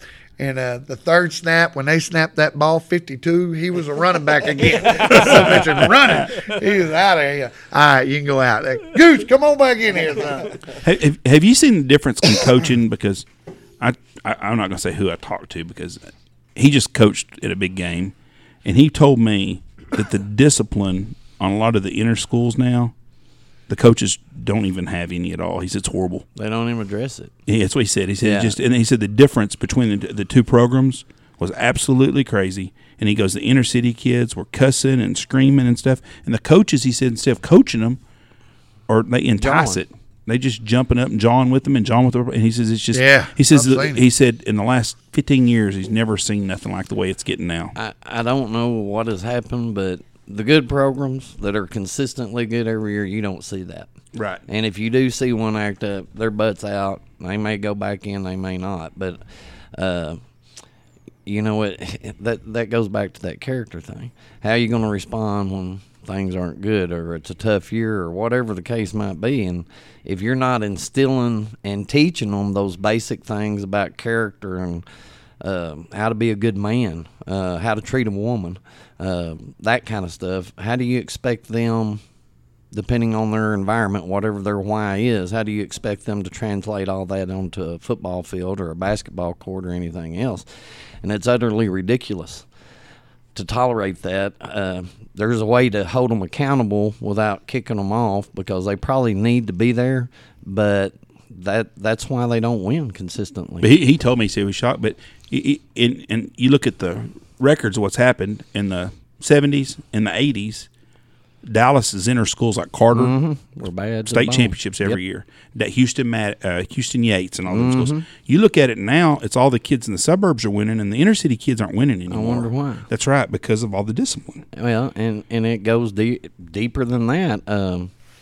We've got a country that is. The parties are different. I'll just say that. There's no daddies anymore, but hurting too. It's one of the many key components of the overall big picture. But I mean, it's a situation that I don't know the answers to. But the answer's not always keep giving them stuff. No. Keep letting them play. Keep doing. I mean, I'm gonna try everything I can to help a kid that really messes up, to get them back involved, to keep them involved. But there is a point in time which goes back to that rebel talk. You want to be that rebel. Are you willing to pay the consequences for those choices? Or you can be a part of something that's fun and bigger than yourself, and you will remember. What do you remember about football? Do you remember every game detail? No. You remember practices? Yeah. You remember bus rides? Remember celebrations? That's the deal. That's what I remember too. And I played the game and coached the game and been a coach's son, but that's the stuff. That's the good stuff. And, when it becomes about X's and O's entirely, the one thing I can say, overall coaching has gotten much better. There was a period of time where you could literally just flat out coach, and it still plays a part, but it's not about your tricky X's and O's. It's about playing good fundamental football in this case. It's about being a good human being. Let's start there. But that starts way before we get them. Yep, I agree. If it's let go then, by the time they're freshmen, sophomores, juniors, seniors, unless they have a good family structure, too late. It's too late. And the other deal, it's hard to be a coach. You got to figure out what buttons to push on each kid. Because I always said that kids are like dogs. Some kids are border collies, some of them are blue heelers. Like my oldest boy, he's a blue heeler. I can stomp that some bitch's eyes out, and that some bitch will still come at me and wag his tail. All right, now my Dawson, I can just talk loud on him, and it'll draw him down. It's just totally two different animals. Exactly. And you got to figure, you can't coach every kid the same way. Some respond to ass chewings, some withdraw with ass chewings. That's right. It's just funny that the football factory schools aren't. They're not winning no more like they used to, and it's because of how much they've lost those kids. The same athletes are at them schools, but that goes to the leadership. And the one thing about small town America, Petrolia, as well, is that you still have people on the Board of Education, superintendents, principals that believe in doing things right and accountability and things of that nature. And the schools you're referencing, they don't. It's sort of the whole liberal philosophy. We're never going to do anything, but you got to get an education, and we're going to give you what you need, and don't get on them, and you don't understand. Well, I do understand how you're supposed to act as a human being. That's a bullcrap excuse. I see that on political news all the time. Well, you don't understand. Yeah, I do. It's bullcrap. And that's what it needs to be called, and it's time for the conservative right, or whatever you want to call it, to say that's enough. And we don't, because we're polite. Yeah, and I think we finally stood up when Trump got elected, which really surprised me. I didn't think he would win. Even that night, I didn't think he would win. I got awful fucking excited about 10:30 that night, and I thought, we got a fucking chance here. Awesome. And I got a lot of proof, and I was proud that the American people finally stood up. Yeah. And this we're kind of getting political here, but two things. I read a black barber in Fort Worth's Facebook the other day, and not friends with the guy. I don't know. Somebody had a post or something, and I saw it, and I saw he was on somebody's third deal. I started reading it. I thought, I'm fucking interested in this shit, 'cause he had some political shit on there. And it was all black people. There wasn't a white person on none of his comments, nothing. I mean, but it was open so I could read it. And 80% of the people that were commenting supported Trump because of all the shit that we see that's going on with the inner cities and the crap and the free stuff and getting by with this and getting by. Then people are sick of it. Yeah. And this was a black people talking to black people. And I thought, you know what? Donald Trump's going to win again because these people here that weren't sold on him the first time, by God, they're working. And they're getting bonuses at work. And they're seeing the economy. And they're seeing that they keep getting promised all this shit by the Democratic Party, but they never done shit for them. And they saw it. And that made me feel really good. That really got me going on. And then something else happened that really impressed me the other day in our country. And I can't remember what the hell it was, but people are finally waking up. He's not a politician. No, he's not. And that drives them nuts. That's why that's why the deep state or whatever the fuck you call them, they have a problem with him because he's not one of them. He's one of us. He's not the establishment. There ain't very many billionaires that I have anything in common with. Nothing at all. Jerry Jones, I don't have nothing in common with Jerry Jones. I mean, Bill Gates, nothing. Donald Trump, I feel like I got some stuff. He's a loudmouth. He's an asshole. I can relate to that. But he may be your daddy. Yeah, that's right. God, I trade because I can use some of that money. Yeah. But he's one of us. He thinks about us.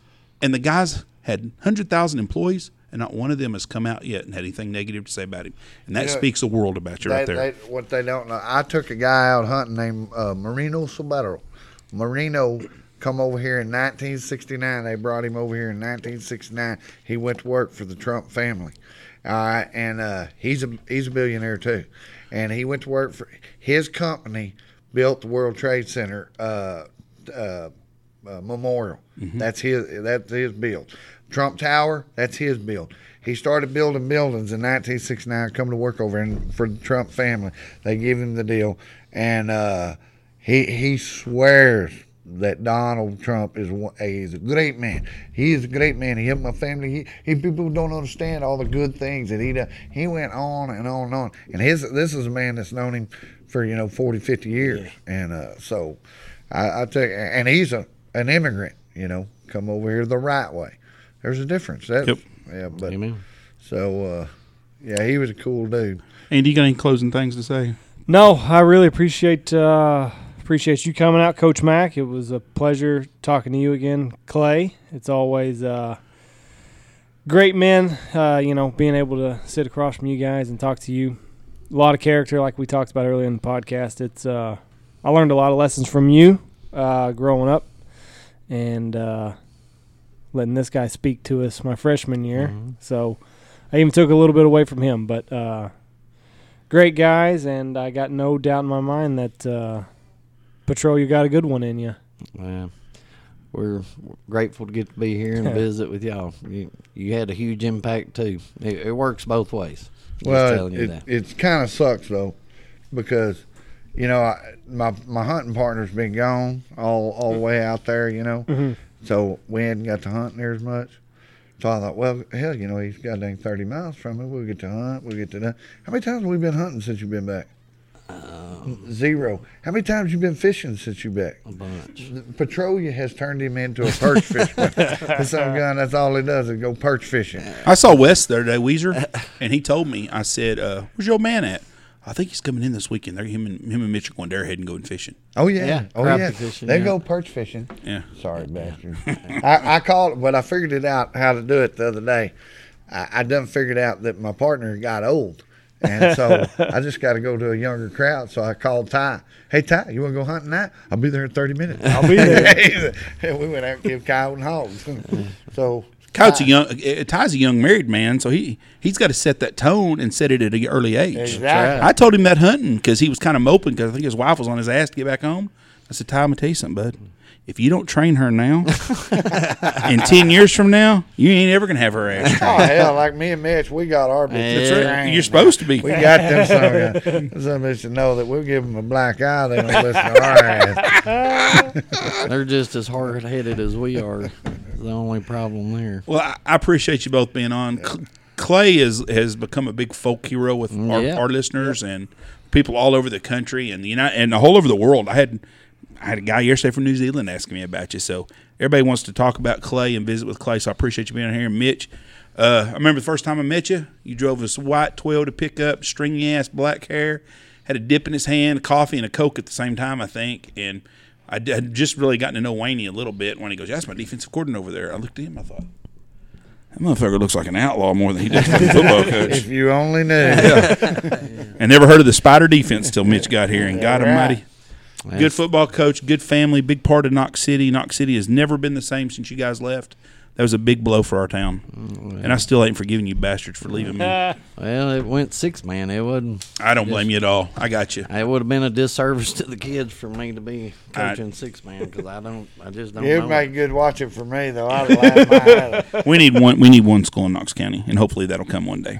Yeah, boy, that's what we were talking about coming in. If y'all built a one school here, Benjamin, all Monday. Oh my God! You realize how dominant that's. We don't have the athletes we had though 6-8 years ago. Even back then, we've lost a lot of our athletes in the whole countywide. Oh yeah, well you get some of them back, but there's a chance. I think Monday's going 6-man after this year. Well, we're going to scrimmage them this year. We changed the first scrimmage, which them and both they and the Moguls in Tioga, but Wichita. I bet they're fixing to have a super school. Yeah, I think that's going to help us. Yeah, I can see people wanting to get. I'm gonna tell you right now. I think it's going to happen. I love Wichita Falls High. I bleed red and black. But if I lived in Wichita Falls right now, my kids would probably go to Wichita Christian. I really would, or a patrol year somewhere. I wouldn't have my kids in that mess. Yeah, too much drug shit and gangs and all that crap. Christian Academy out there. Yeah, out by Stone Lake. Yeah, that's where my Notre kids. Dame, they're doing a pretty good job. But I think that's where because I got a lot of friends who send their kids to Wichita Christian. Yeah, some of them public schools, they're getting so liberally leaning that away to the liberal side of it, and hell, they just educate them different. Amen. School's changed a lot. Well, anyways, I appreciate y'all. I thank everybody for listening. We got to draw a name real quick. Oh yeah, let me draw Clay Reid. Clay Reid won our dove hunt. Son of a bitch, go figure. Dove hunt? Yeah, you could give two shits about shooting a dove, Clay. Yeah, no shit. I'm out. All right, I've got the names, and here we go. Random name generator. Picks. Caleb Clark. Caleb Clark. Come on down. Caleb, give me a call at the office, 940-658-3172, or send me a message on Facebook. So congratulations to Caleb Clark. I'm guessing you put your name in on Facebook since it's not a weird handle. So congrats, Caleb Clark. Thanks, guys, for listening. We're out.